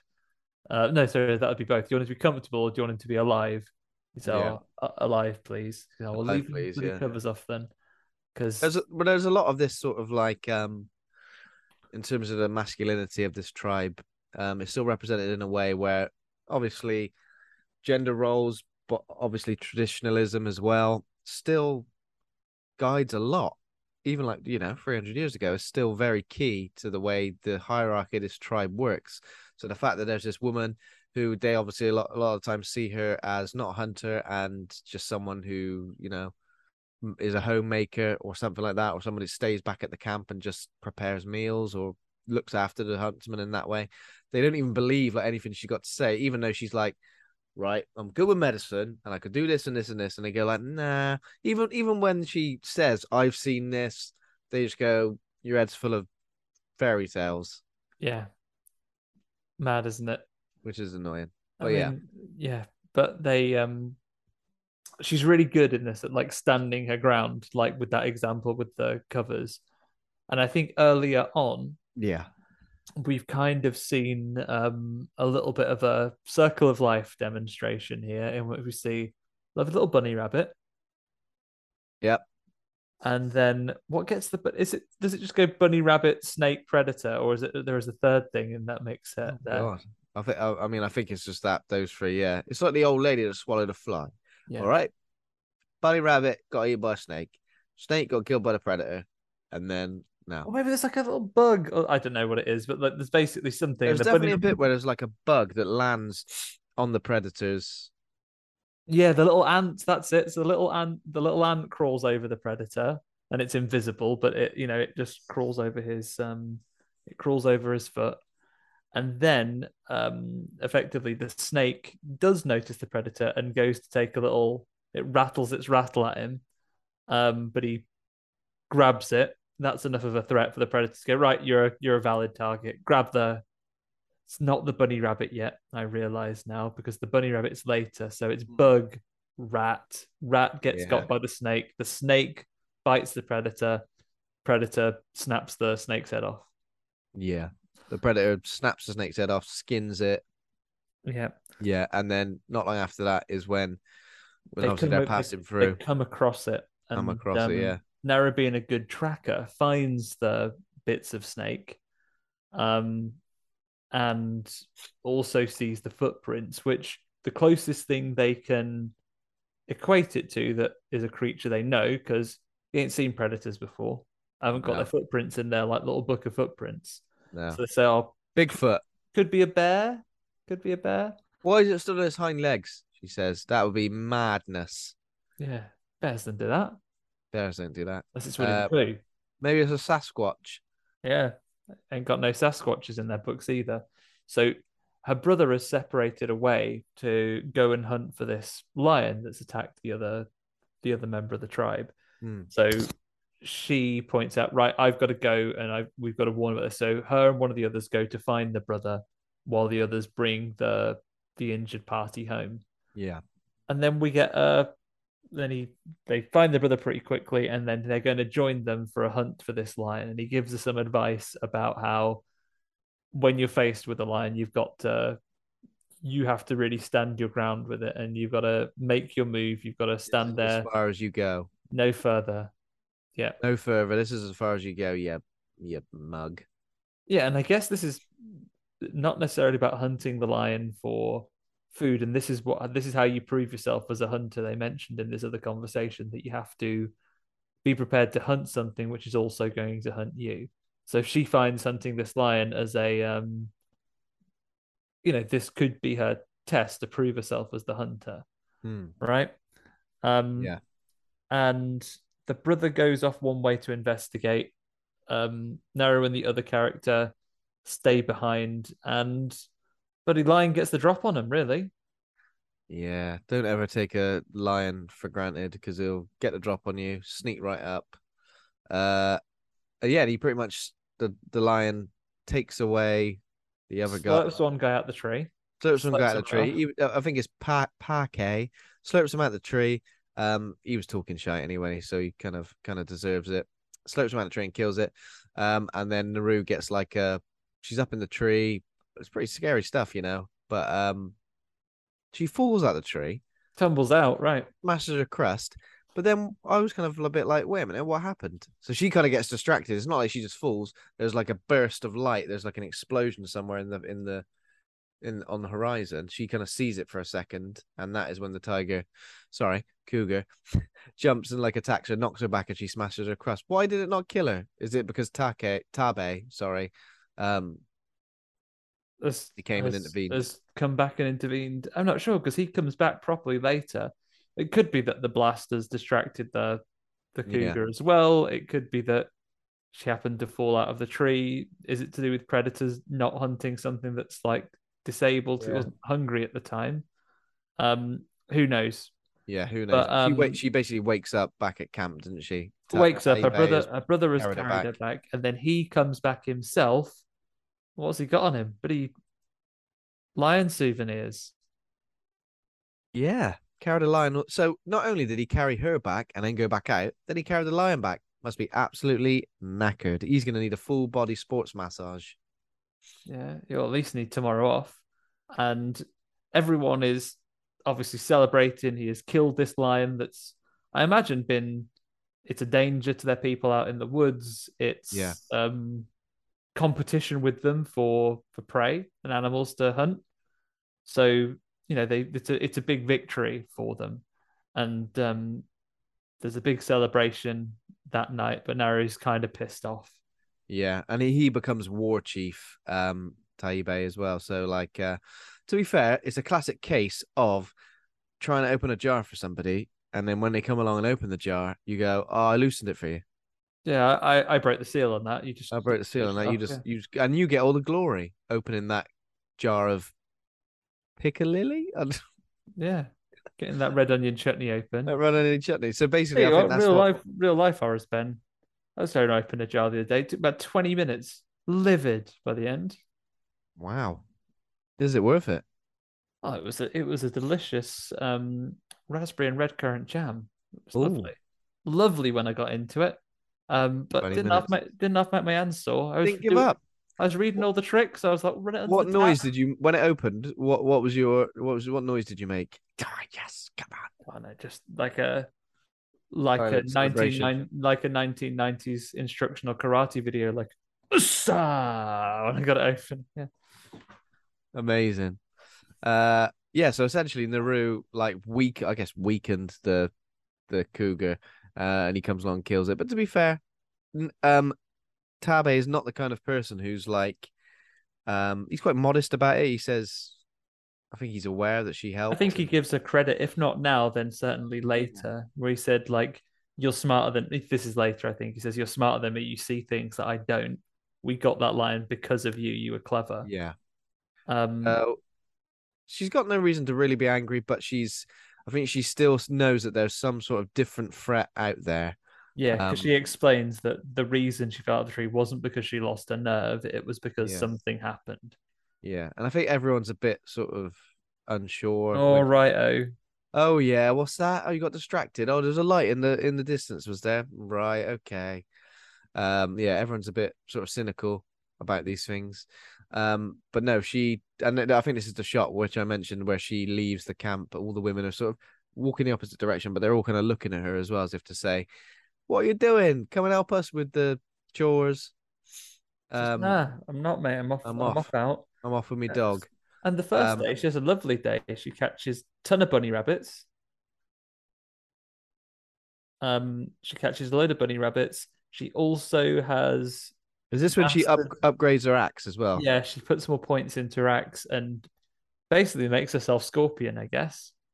Yeah, very impressive. I like this. Don't know how legit it is, like how easy it is to do that. I mean, the throwing bit's fine, but it's like they're yanking it back out and not.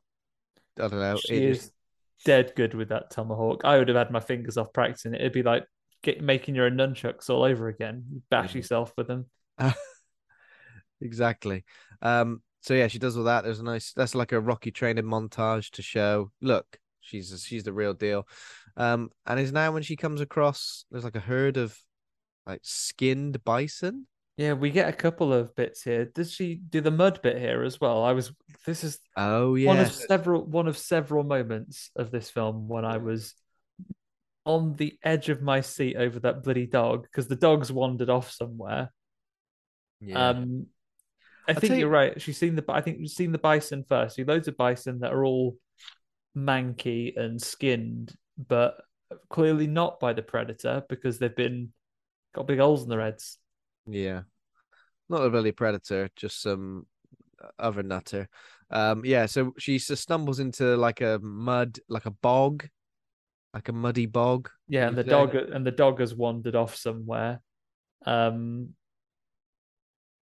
And I was worried the dog was going to have gone in there, but it wasn't. She falls basically, and then she is sinking in this quicksand. Your biggest fear of the 90s, Ben, right?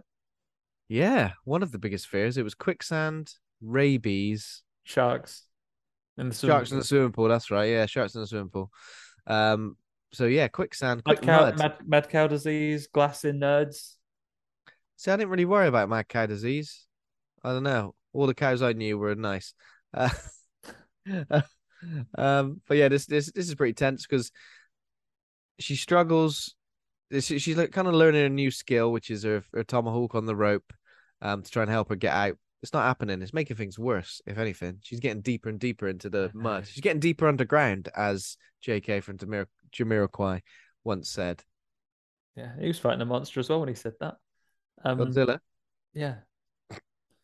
But perfect, like masterclass intention. Like, it happens once and you think, okay, you'll try again. But they take that to the very edge of you're about to die. I feel like something has to happen because this is not working. You're not getting out. This shot in the trailer, even though it was just a second, I thought that she was maybe hiding in like waiting, hiding in wait to like attack the predator, I guess. Like she was going to leap out the mud, Arnie style. So I really didn't get the context of it, but when it was shown like this, I was a bit like, okay, that's something a bit different than what I expected, but it's still effective in terms of the tension. Yeah, it was a good scene. Meanwhile, the predator is off doing its own thing as well. Side missions. It watches. This is where we get the bunny rabbit. Lovely bunny rabbit having a nice time on the fields, and it gets got by a wolf, and then the wolf has like a samurai showdown with the predator. Again, this is kind of good because at least the predator doesn't just. This is the thing. This predator is good, but he's not dispatching things as easy. He's getting. There is still a bit of a challenge. Everything he comes up against, wolf, bear, Comanche warrior woman, is all giving him as good as he gets. Wolf versus predator. Whoever wins, the wolf loses. To be fair, predator is invisible for most of this time. You're like, come on, give the wolf a chance. Yeah, so he does get a pound of flesh. So the wolf digs him in and bites at him, and then they kind of have a passing thing. But this is like samurai showdown because the predator brings out his like wrist blade, and then the wolf collapses. He's got him in the tum, he's gutted him. And then we see a nice shot of the matter. So he's got like some matter dissolving thing going on, but rather than dissolving everything, it just gets rid of the skin, cleans it out to get under the skull. It's like a less potent version of the Sillet Bang that the predator from Alien versus Predator 2 : Requiem has. Yeah. He just uses it to Hold clean on. off. He uses it to clean off the skull, and he puts it on his belt like a little souvenir already. Yeah. You go to a country, you pick up some tat. Yeah. So, who does he think he is, this Predator? Just go, I've just killed a little wolf. Sticking this on my belt. Who do you think you are? It was a lone wolf though. There wasn't a pack of wolves. Otherwise, it true. might have been a tougher fight for him. They did give him a bit of a challenge.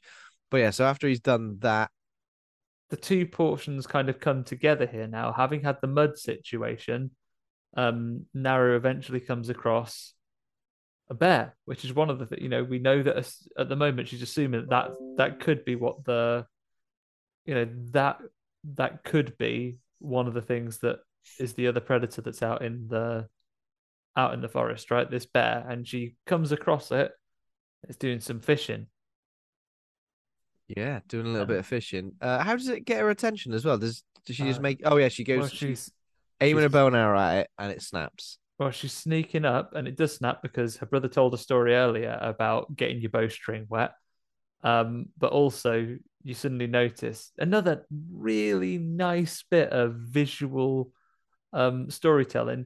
You see the wind blow, and you see her hair and everything move, and she's obviously accidentally upwind of this bear. The wind blows, and obviously it's like, hang on a minute, you bloody stink! You bloody stink of mud.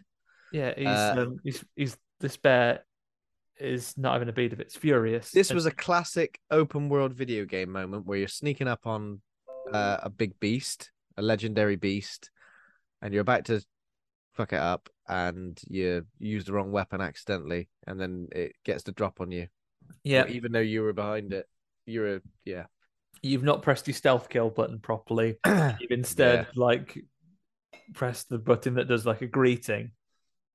Yeah. Good morning. Greeting. Hello. Bear. The bear comes after her, but then they've got a pretty good system where the dog's like, I'm just gonna run away and the bear's gonna chase me, so you can sort out your bow and arrow. Yeah, I mean, again, what brilliant work from this dog. Again, I was worried about the dog, but I guess dogs are faster than bears.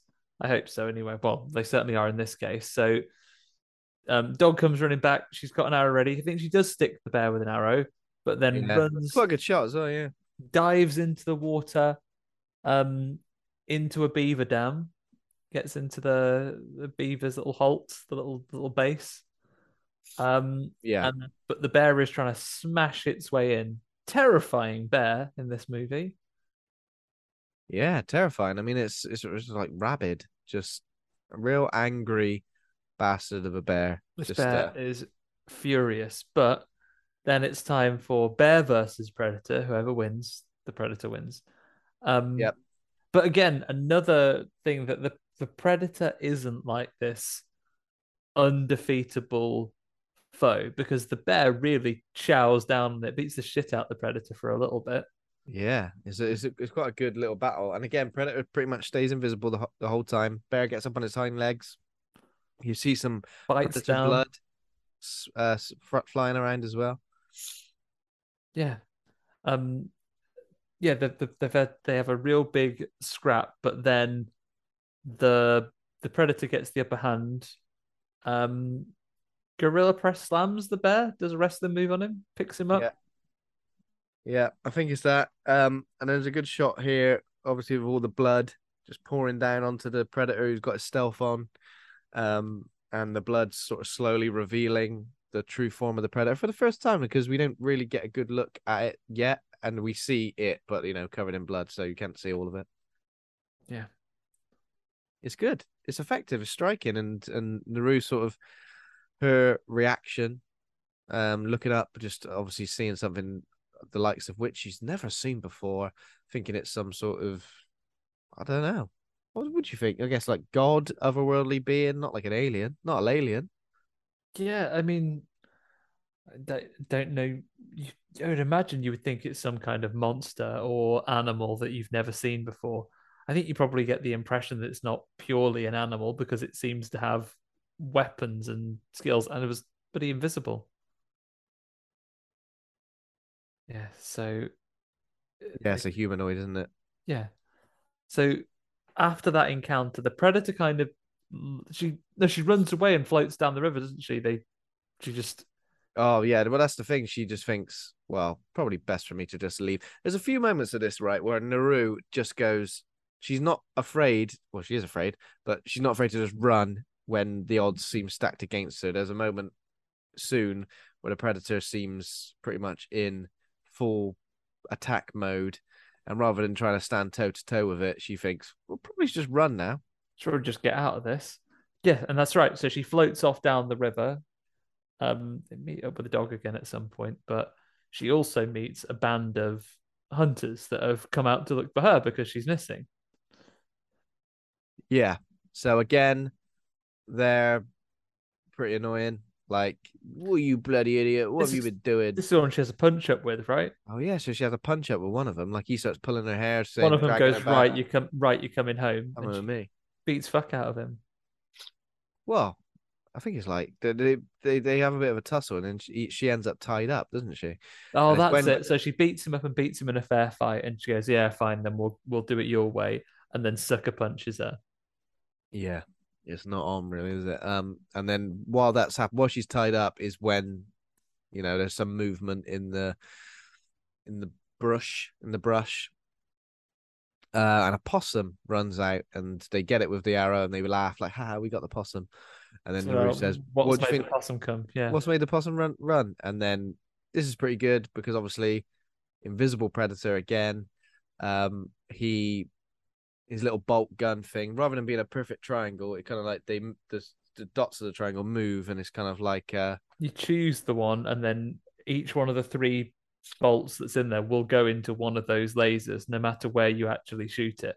Yeah. Once it's locked on, which is pretty good, pretty cool. And the guy, obviously, these people have never seen a laser pointer before, so he's like, "What's this? Yep. What's this like?" And then he gets absolutely skewered. Yeah, he gets absolutely skewered. The other guys like try and fight the predator as well, and this is where we get a big reveal essentially. So one of them arrows the predator in like the arm. So I'm assuming it's like the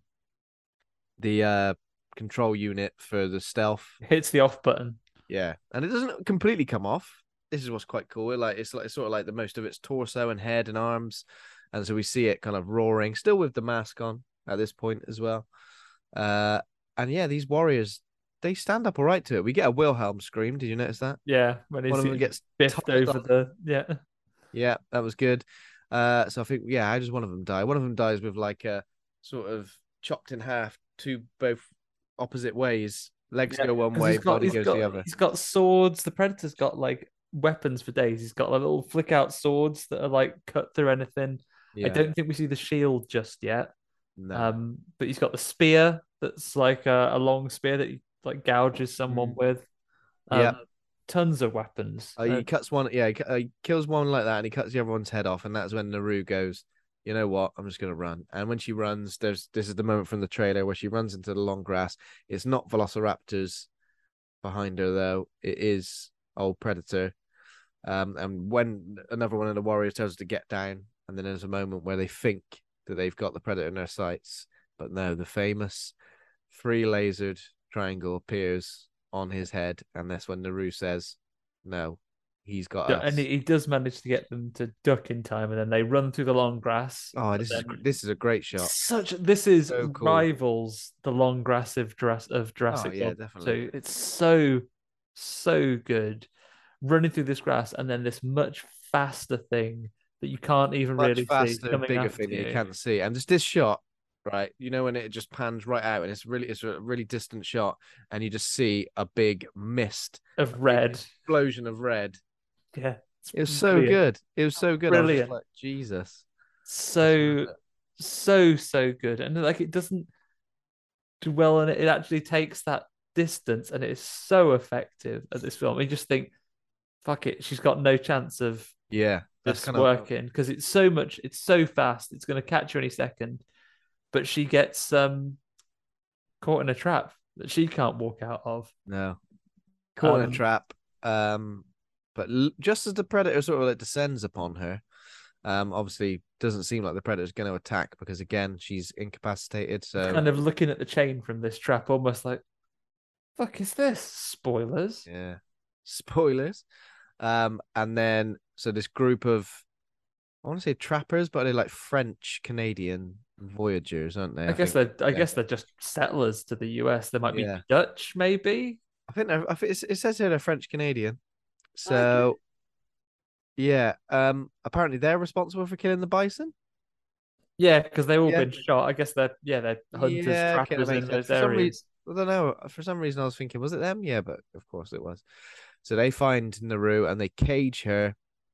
There's like a guy who's like a translator who like questions her about the predator and then almost says something like, "You should help us," or "We should help you," or something like that.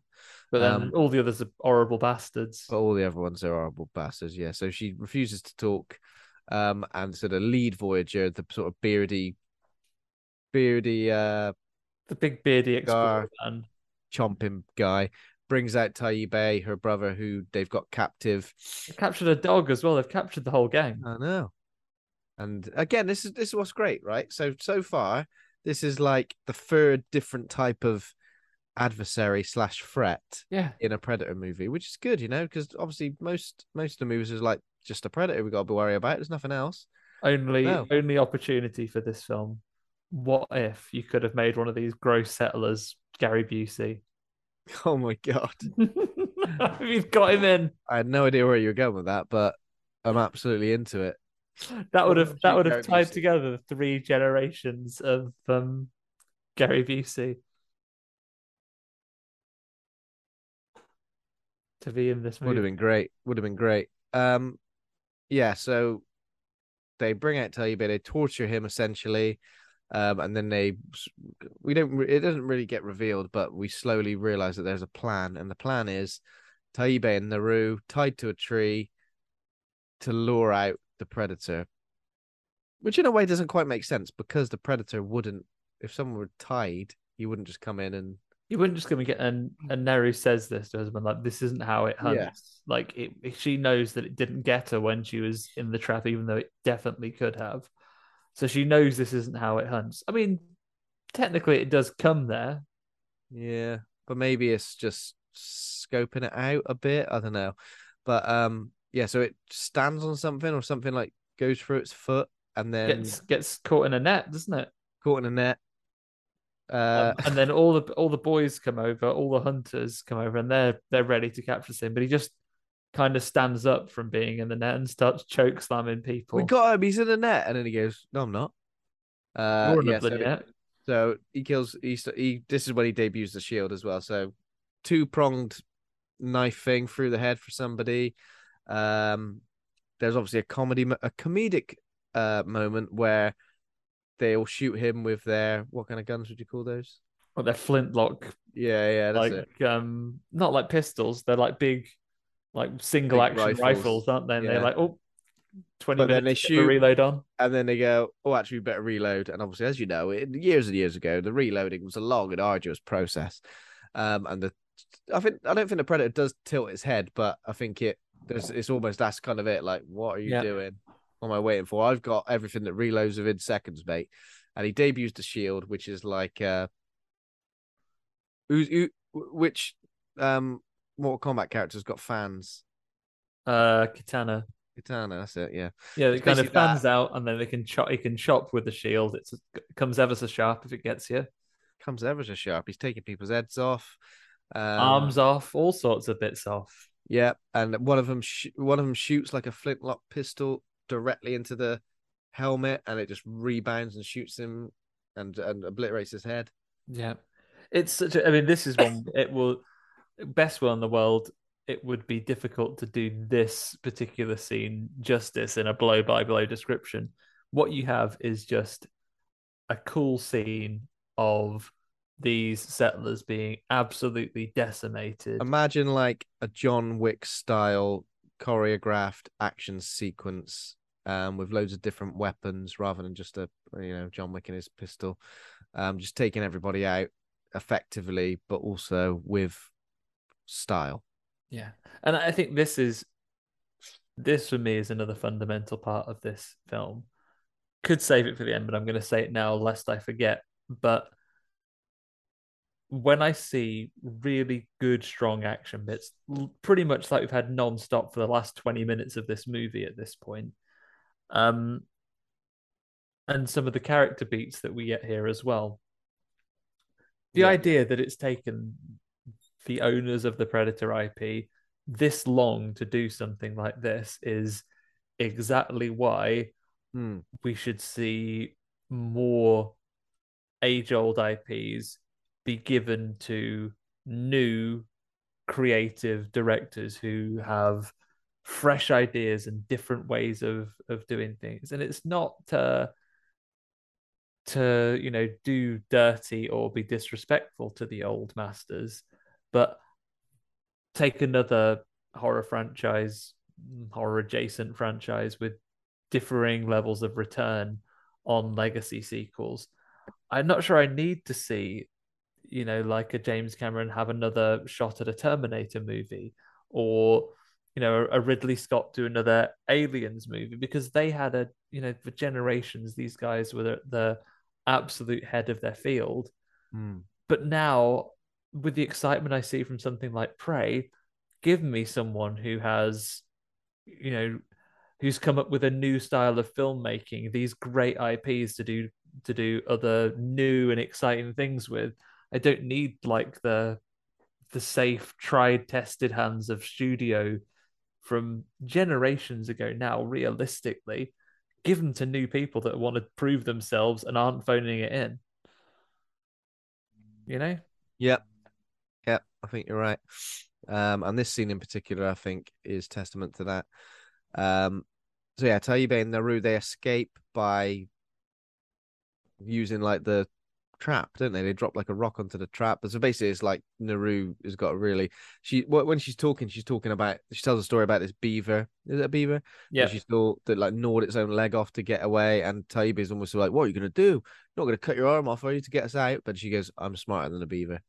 Yeah, and uses the trap to snap free their ropes, and they can escape. And then they launch a plan. He goes to get a horse. She goes to get a dog back. Yeah. Which is what you want to do. Aliens moment. Go back and rescue the cat. Go back and rescue your dog. Absolutely. Yeah. 100%. So when she gets to the camp, does she kill a few of them as well? There's a few boys around the campfire. One of them's about to kill a dog for no reason. It's like, well, it's about time we killed a dog. I've been waiting to kill this dog all day, all right? And I will be allowed to kill this dog. I will kill the one dog a day. So here we go. And she stabs him up. She manages to reclaim her axe and uses it to great potential with its new upgrade feature. A great action scene. And then we see finally the translator. It's almost like she's playing the role of the Predator in this particular scenario, where she's like a unstoppable killer machine, driven by her need to protect her dog. This is again, we see this flip over so many times in the film, and Nara in particular, we've seen her be, the hunter when she first goes after the lion, and then the prey, and then the same situation with the bear that flips from one side to another. And then we've seen her be captured and be the prey of these hunters, and now turning it around, and she is the person that is a danger to them, and very successfully dispatching all of these people and getting her dog back. Yeah. And then, but she does forget about one guy, a guy called Raphael, who was the translator dude. He stumbles back to camp. He's dying. And he basically says, he's had a bloody leg off, hasn't he? Oh, yeah, he's had a bloody leg off. I want medical treatment. Sorry. I'm not going to be able to help you. Unlike his namesake, he's not cool but rude. He is probably the most polite of all these settlers. He says, cool, rude. Yeah. He was a party dude. Probably the big cigar man, I guess. Yeah. So he basically says to Naru, if you give me a bit of medical treatment, if you let me have one of your first aid kits, I'll teach you how to use this Flintock pistol, which he does. He says about the reloading thing. Not too much, not too little, not too much. Like making a coffee in the film Mimic. But wow. Yeah, that's the only line of that movie I remember.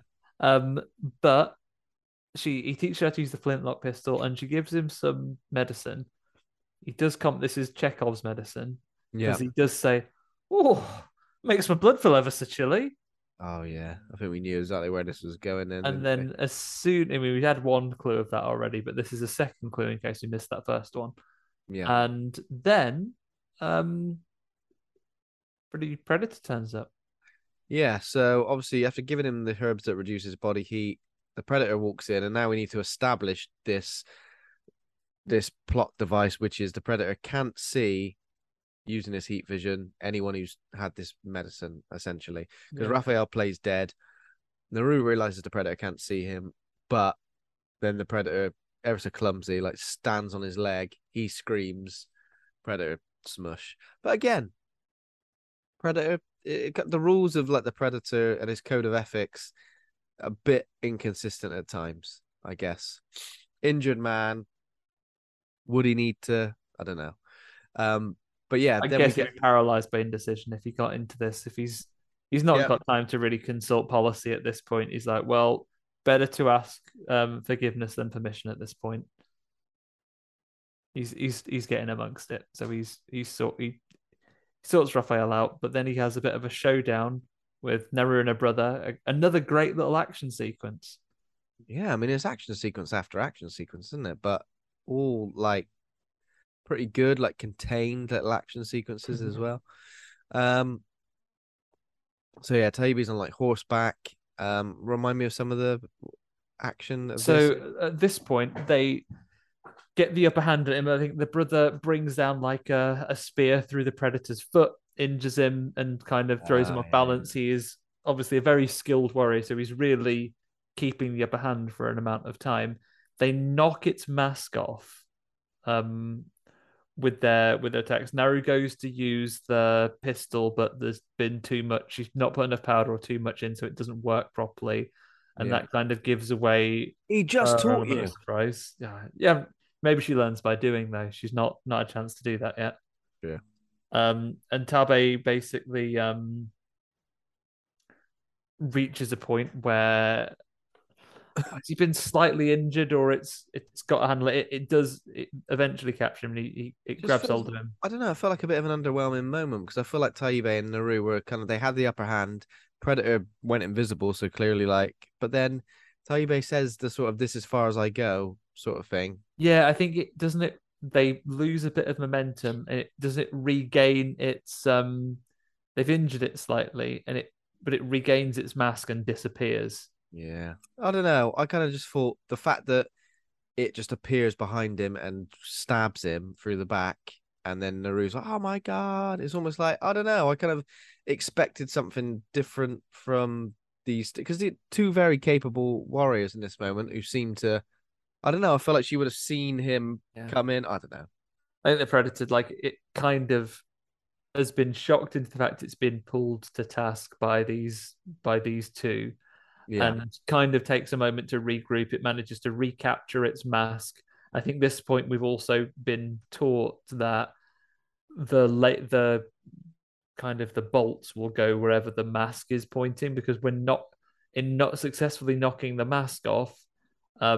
She's able to save Tabe from the bolts going into him because it goes into just this point on a wall where the arrows, where the dots are, and it's already used up under its other weapons in the fight with the settlers, because it's already used all the other good Predator tricks. It's done the bomb. It's done the did the bomb. We didn't mention that, did we? Yeah, and we forgot to mention that it turns that man into chunks with the net. Colin Salmon Resident Evils him. Colin Salmon. He gets chunked. Yeah, he's salmoned. He goes fishing with his two mates rather than a net.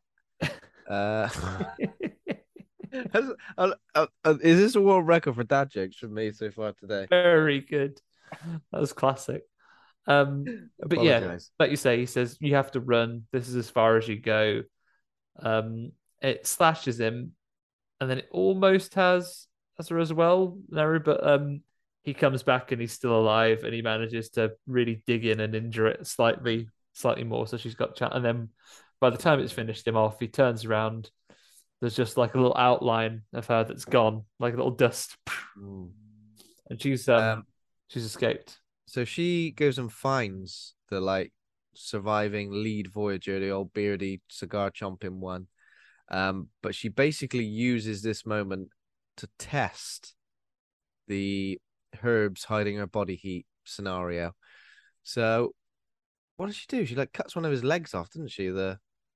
Yeah, this is great because he's captured, and she frees him to a degree and gives him a weapon, because at this point, and Nari's been taught this by her brother. He's taught this when they were captured from before and they were tied to that tree, talking about how she sees things that he misses, pointing out these points in her character that what make her such a capable warrior and hunter, that she sees things and she notices things. And this is like a Columbo moment where all of those things have been put together, and they don't speak the same language. I imagine for the purposes of an English dub, when we hear them speaking English, they're speaking Comanche, and because the settlers we only hear speaking French. What language was French. It must be maybe Canadian French is very different. Yeah, I don't speak French well, but I didn't pick that up at all. I guess it was 300 years ago as well. Maybe language is very different. So the guys that are talking, do we subtitle them at any point? I don't think we subtitle them. I don't think we're meant to understand them necessarily because she doesn't. Yeah. And she gives a speech to this man here, and again, some people might find it cliche. I found it really good because effectively she is talking to this hunter, but you could also read that as this is her talking to the predator. It's like, you've come here and you are, you take over this land and you've come and you're dominant. This is how far you go. You don't come any further. Yeah. You think you're in control here and that you're the predator, but I've actually settled this up and this is how I kill you. And at that point, he picks up a gun that she has got ready and has sabotaged to a degree. And then he is shown with a weapon when the predator is watching, and he sees him as a viable target and immediately kills this guy. Predator, you little voyeur. Also, a bit annoying. Like, imagine you're just chilling and then someone goes, "Here's a gun," and you give it to you, and then the predator goes, "You're a threat now." Yeah, because he kind of points it at her, but she's taken the chili blood medicine, so she is effectively invisible to the predator at this point. Yeah. And she tests it. Obviously, there's a moment where the predator steps forward, doesn't see her at all. And does she just step out the way? I think she just steps out the way, doesn't she? Steps aside and then shoots him and knocks the helmet off, grabs the helmet and places it somewhere, again in a very particular spot that she wants it, that's going to feed into her plan. And I mean, what an iconic shot of her sort of aiming the gun at the back of the predator's head. Predator's got no idea that she's there. I think he cuts off the head of that dude. Yeah. And there's a few like really iconic shots now as we lead into the sort of finale, the final battle, the boss fight. Yeah, I was worried about the dog yet again. I was like, oh my God, I will go from really enjoying this film to hating it. If you kill this dog now, so rude. The dog's made it this far, you almost got to think, come on, make it through. And she basically lures the predator into an area that, it's difficult to be familiar with because it's dark now. And we've seen it before in the film, but at this part, I just thought it was kind of anywhere. Obviously, there's a great moment where she leaps out of the tree and lands on the predator's shoulders. So good. It reminded me of how much I wished I'd liked Assassin's Creed 3 more, because this is such a good setting. Yeah. Well, exactly. Yeah, it's the same sort of, pretty much exactly the same setting and era, isn't it? So leaps out. They have a good dust up. The dog's getting involved. Another just great action sequence. But chops his arm off as well. Yeah. With his own, is it with his shield or with one of his weapons? Well, because he goes to use the spear at one point and it stops. So obviously there's some sort of technology stopping the spear being used against the predator. which I don't know if have we seen that in. No, I'm not sure I've seen that in anything else. In previous Predators. It's definitely been in something else, but I don't know if it's been in a Predator movie. Yeah, she takes her arm off, and I enjoyed the moment where. So basically, it's almost like everything she's learned up to this moment, and everything she's used weapon wise, and she kind of uses it against the Predator in this final scenario. I enjoyed the moment where she obviously ties it up with the rope and then pulls him over because he kind of looked complete. In that moment, Predator looked bloody helpless and kind of ridiculous, just going, mug. Yeah, tumbling over, and then she knocks him into Chekhov's mud from earlier. Because even the Predator, with all of its wonderful technology, should be afraid of 90s quicksand. Yeah. And did you notice the other line from original Predator that is uttered around about now? Oh, go on, tell me. It was just when she was saying, "Do it."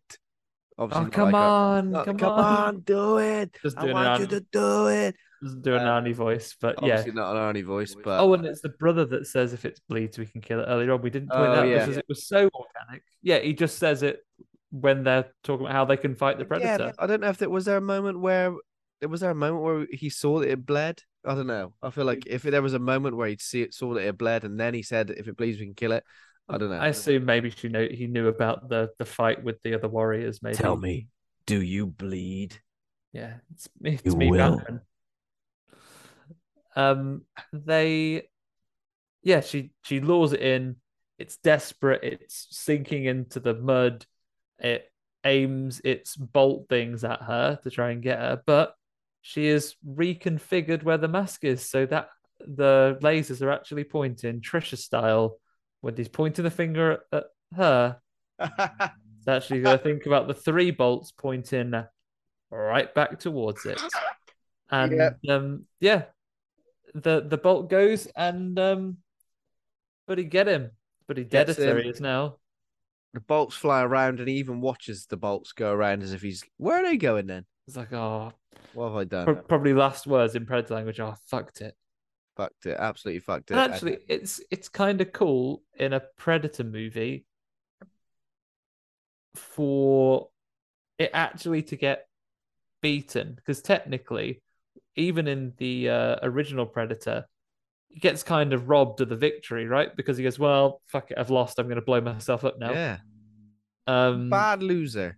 Yeah, bad loser, bad sportsmanship. Yeah, and so the bolts take out the Predator, green blood everywhere, and Naru does a sort of tribal shout, yell, hooray!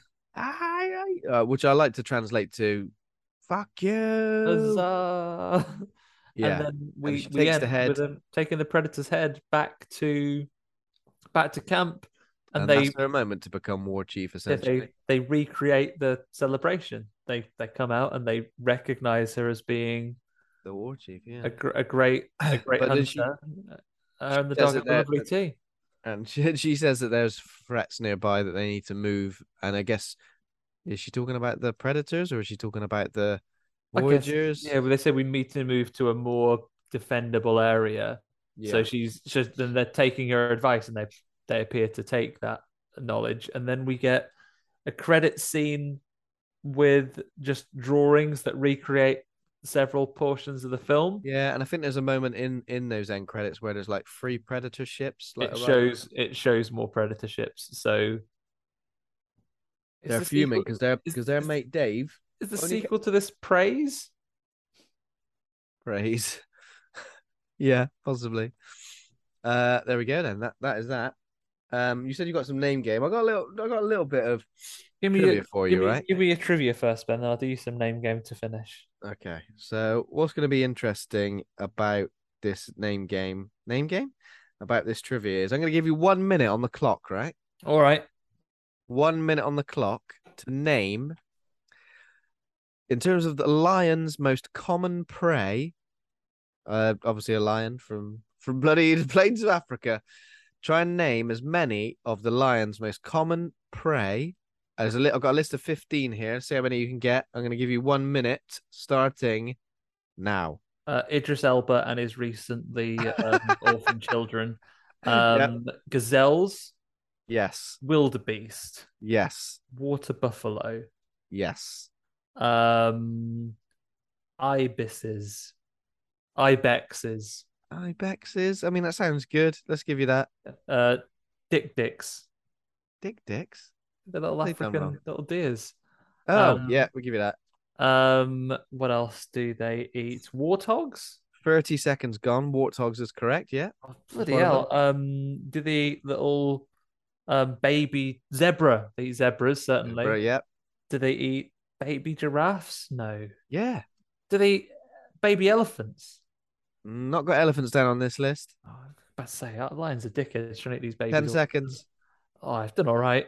Have I got any more? Any other type of buffalo? 3, ostriches. 2, 1. No ostriches. Other lions. Other lions.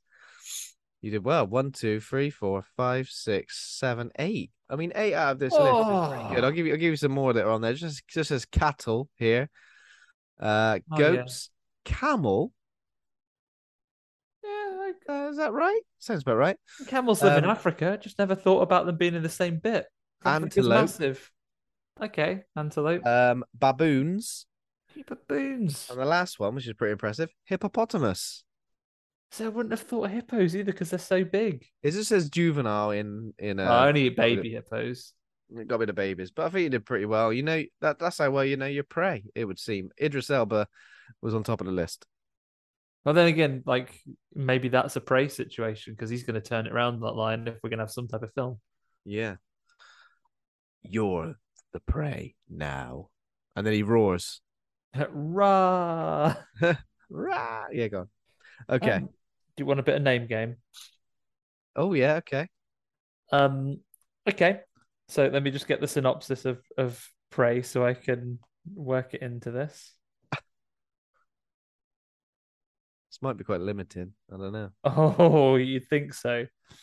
I'm probably not going to use that because not all of it is in the Great Plains. So in this one, I will do. So in the Great Plains of the 1700s, rather than become a great hunter, Naru focuses on drying grass to feed to the horses over winter.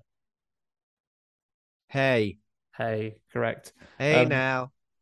Secondly, on the Great Plains of 1700, Naru faces a completely different challenge when she meets a horse that, despite making lots of hay for it to eat, is really negative and really like just doesn't want to agree to anything.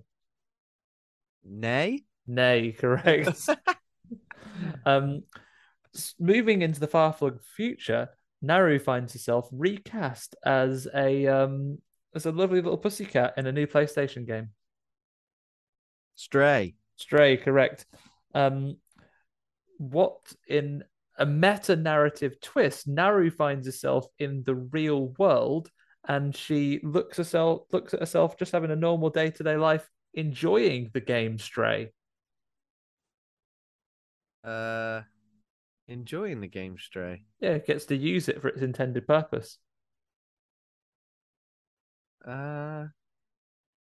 Play, correct. Got there in the end.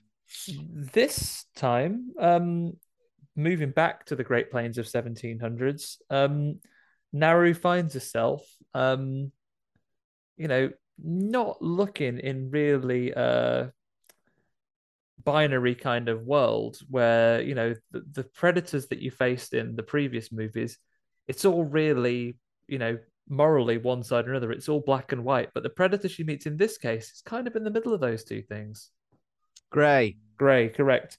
Next time, in the 1700s of the Great Plains, Naru finds herself saving the first ever Christmas when she invents a vehicle for Santa Claus to get around to all the different villages. Nice one. Slay, correct. Slay.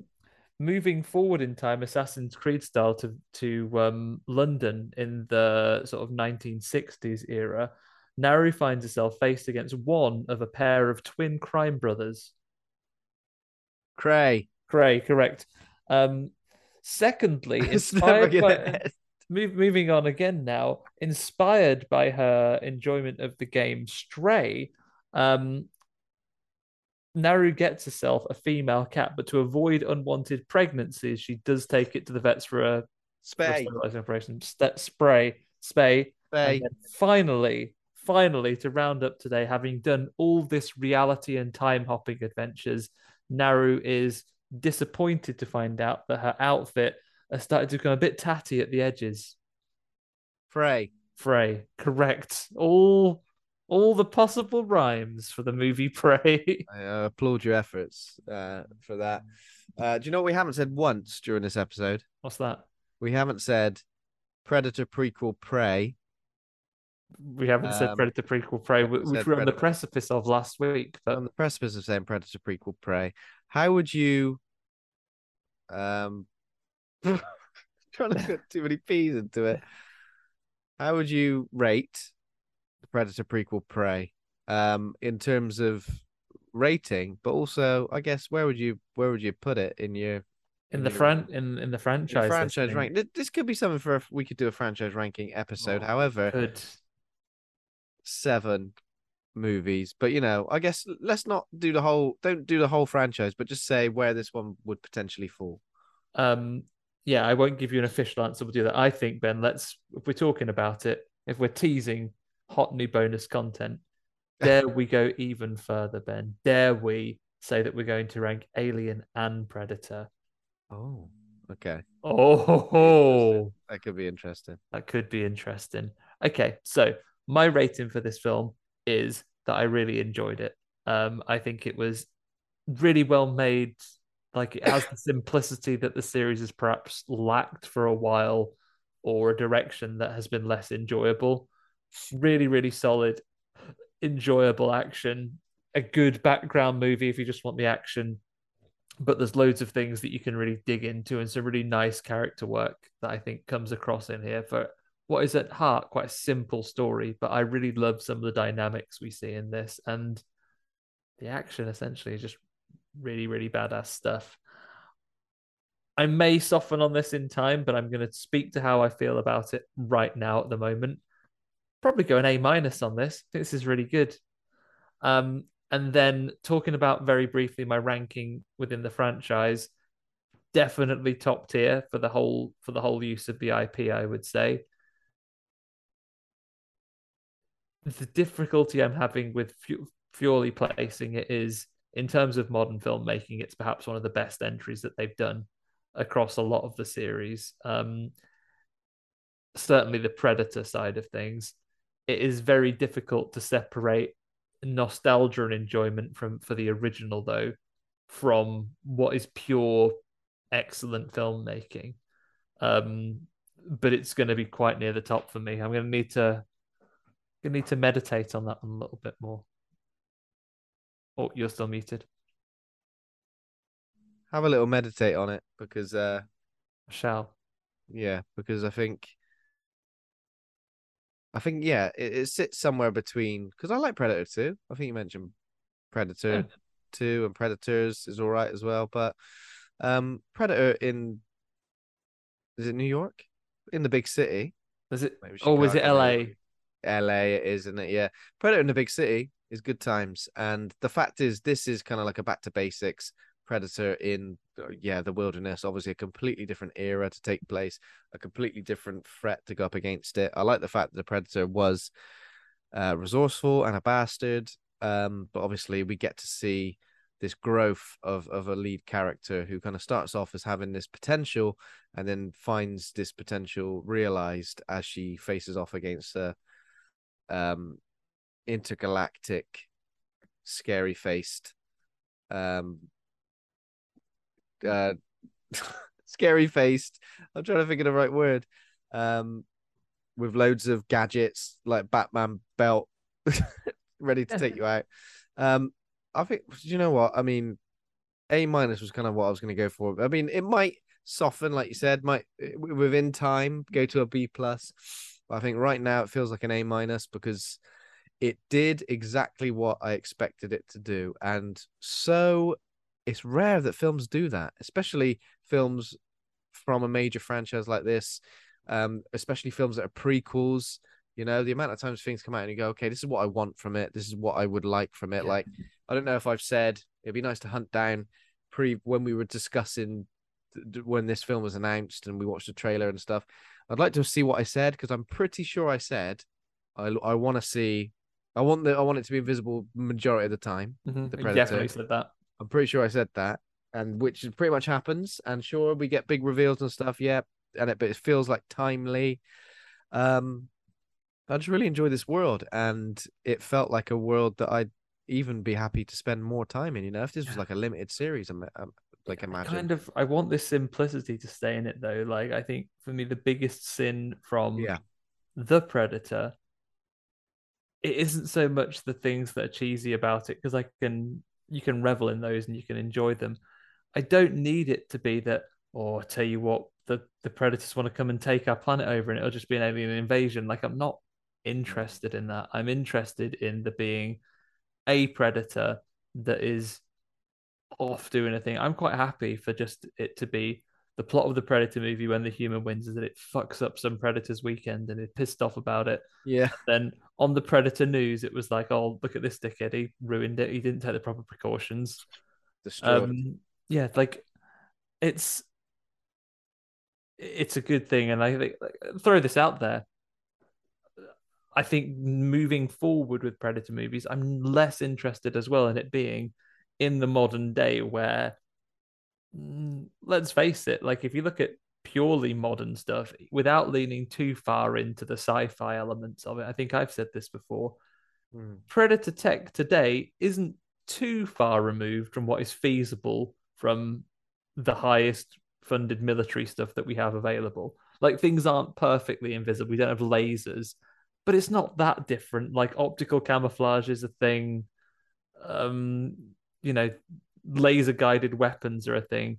I don't need a Predator movie in this modern era unless someone wants to do one where the Predators have advanced further still and are beyond what humans have. I know what you mean. The simplicity of it, I think, is what makes it work this much. And it's interesting to see what Dan Trachtenberg would do next. Obviously, did 10 Cloverfield Lane and now this. So that's pretty much two for two. Great movies, both.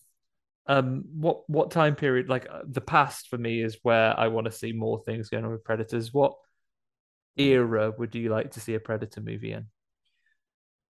Predator movie set in probably a similar era. In the era of The Witch, like with loads of God-fearing, with loads of God-fearing people. And then a Predator turns out. I don't know. That's just right off the top of the head. Matthew Hopkins versus the Predator. Hopkins versus the Predator. You'd definitely think the Predator was a witch. You'd be gaslighting him again, wouldn't he? No. Bring John Stern to poke him with a needle. A Predator in ancient Greece. Okay.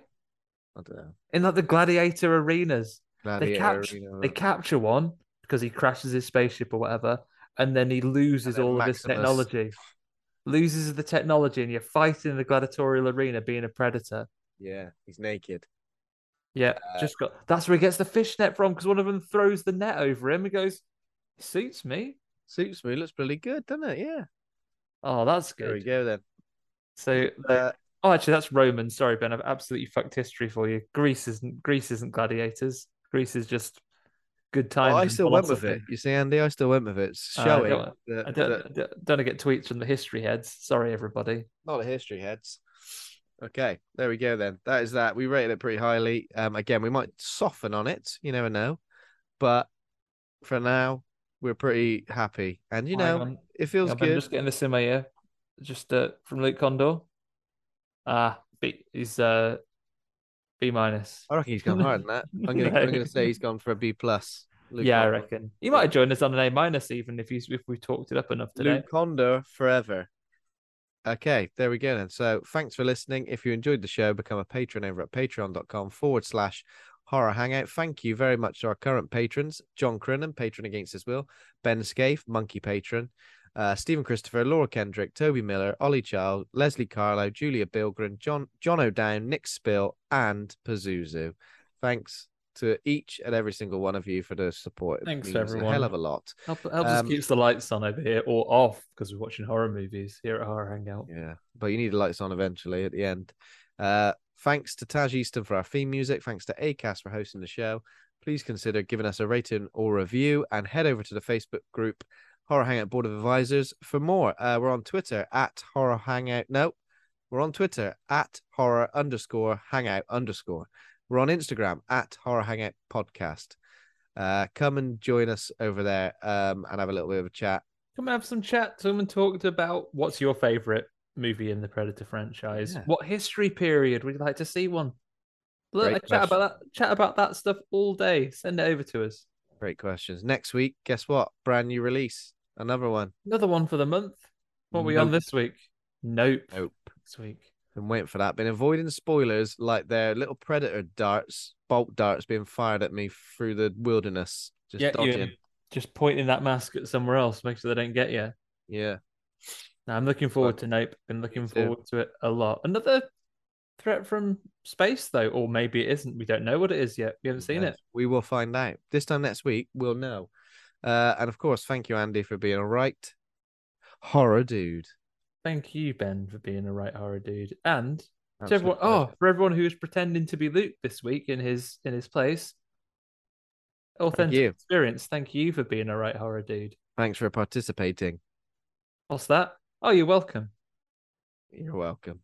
Okay. See you later. Next Bye, week. everybody. Bye for now. Bye.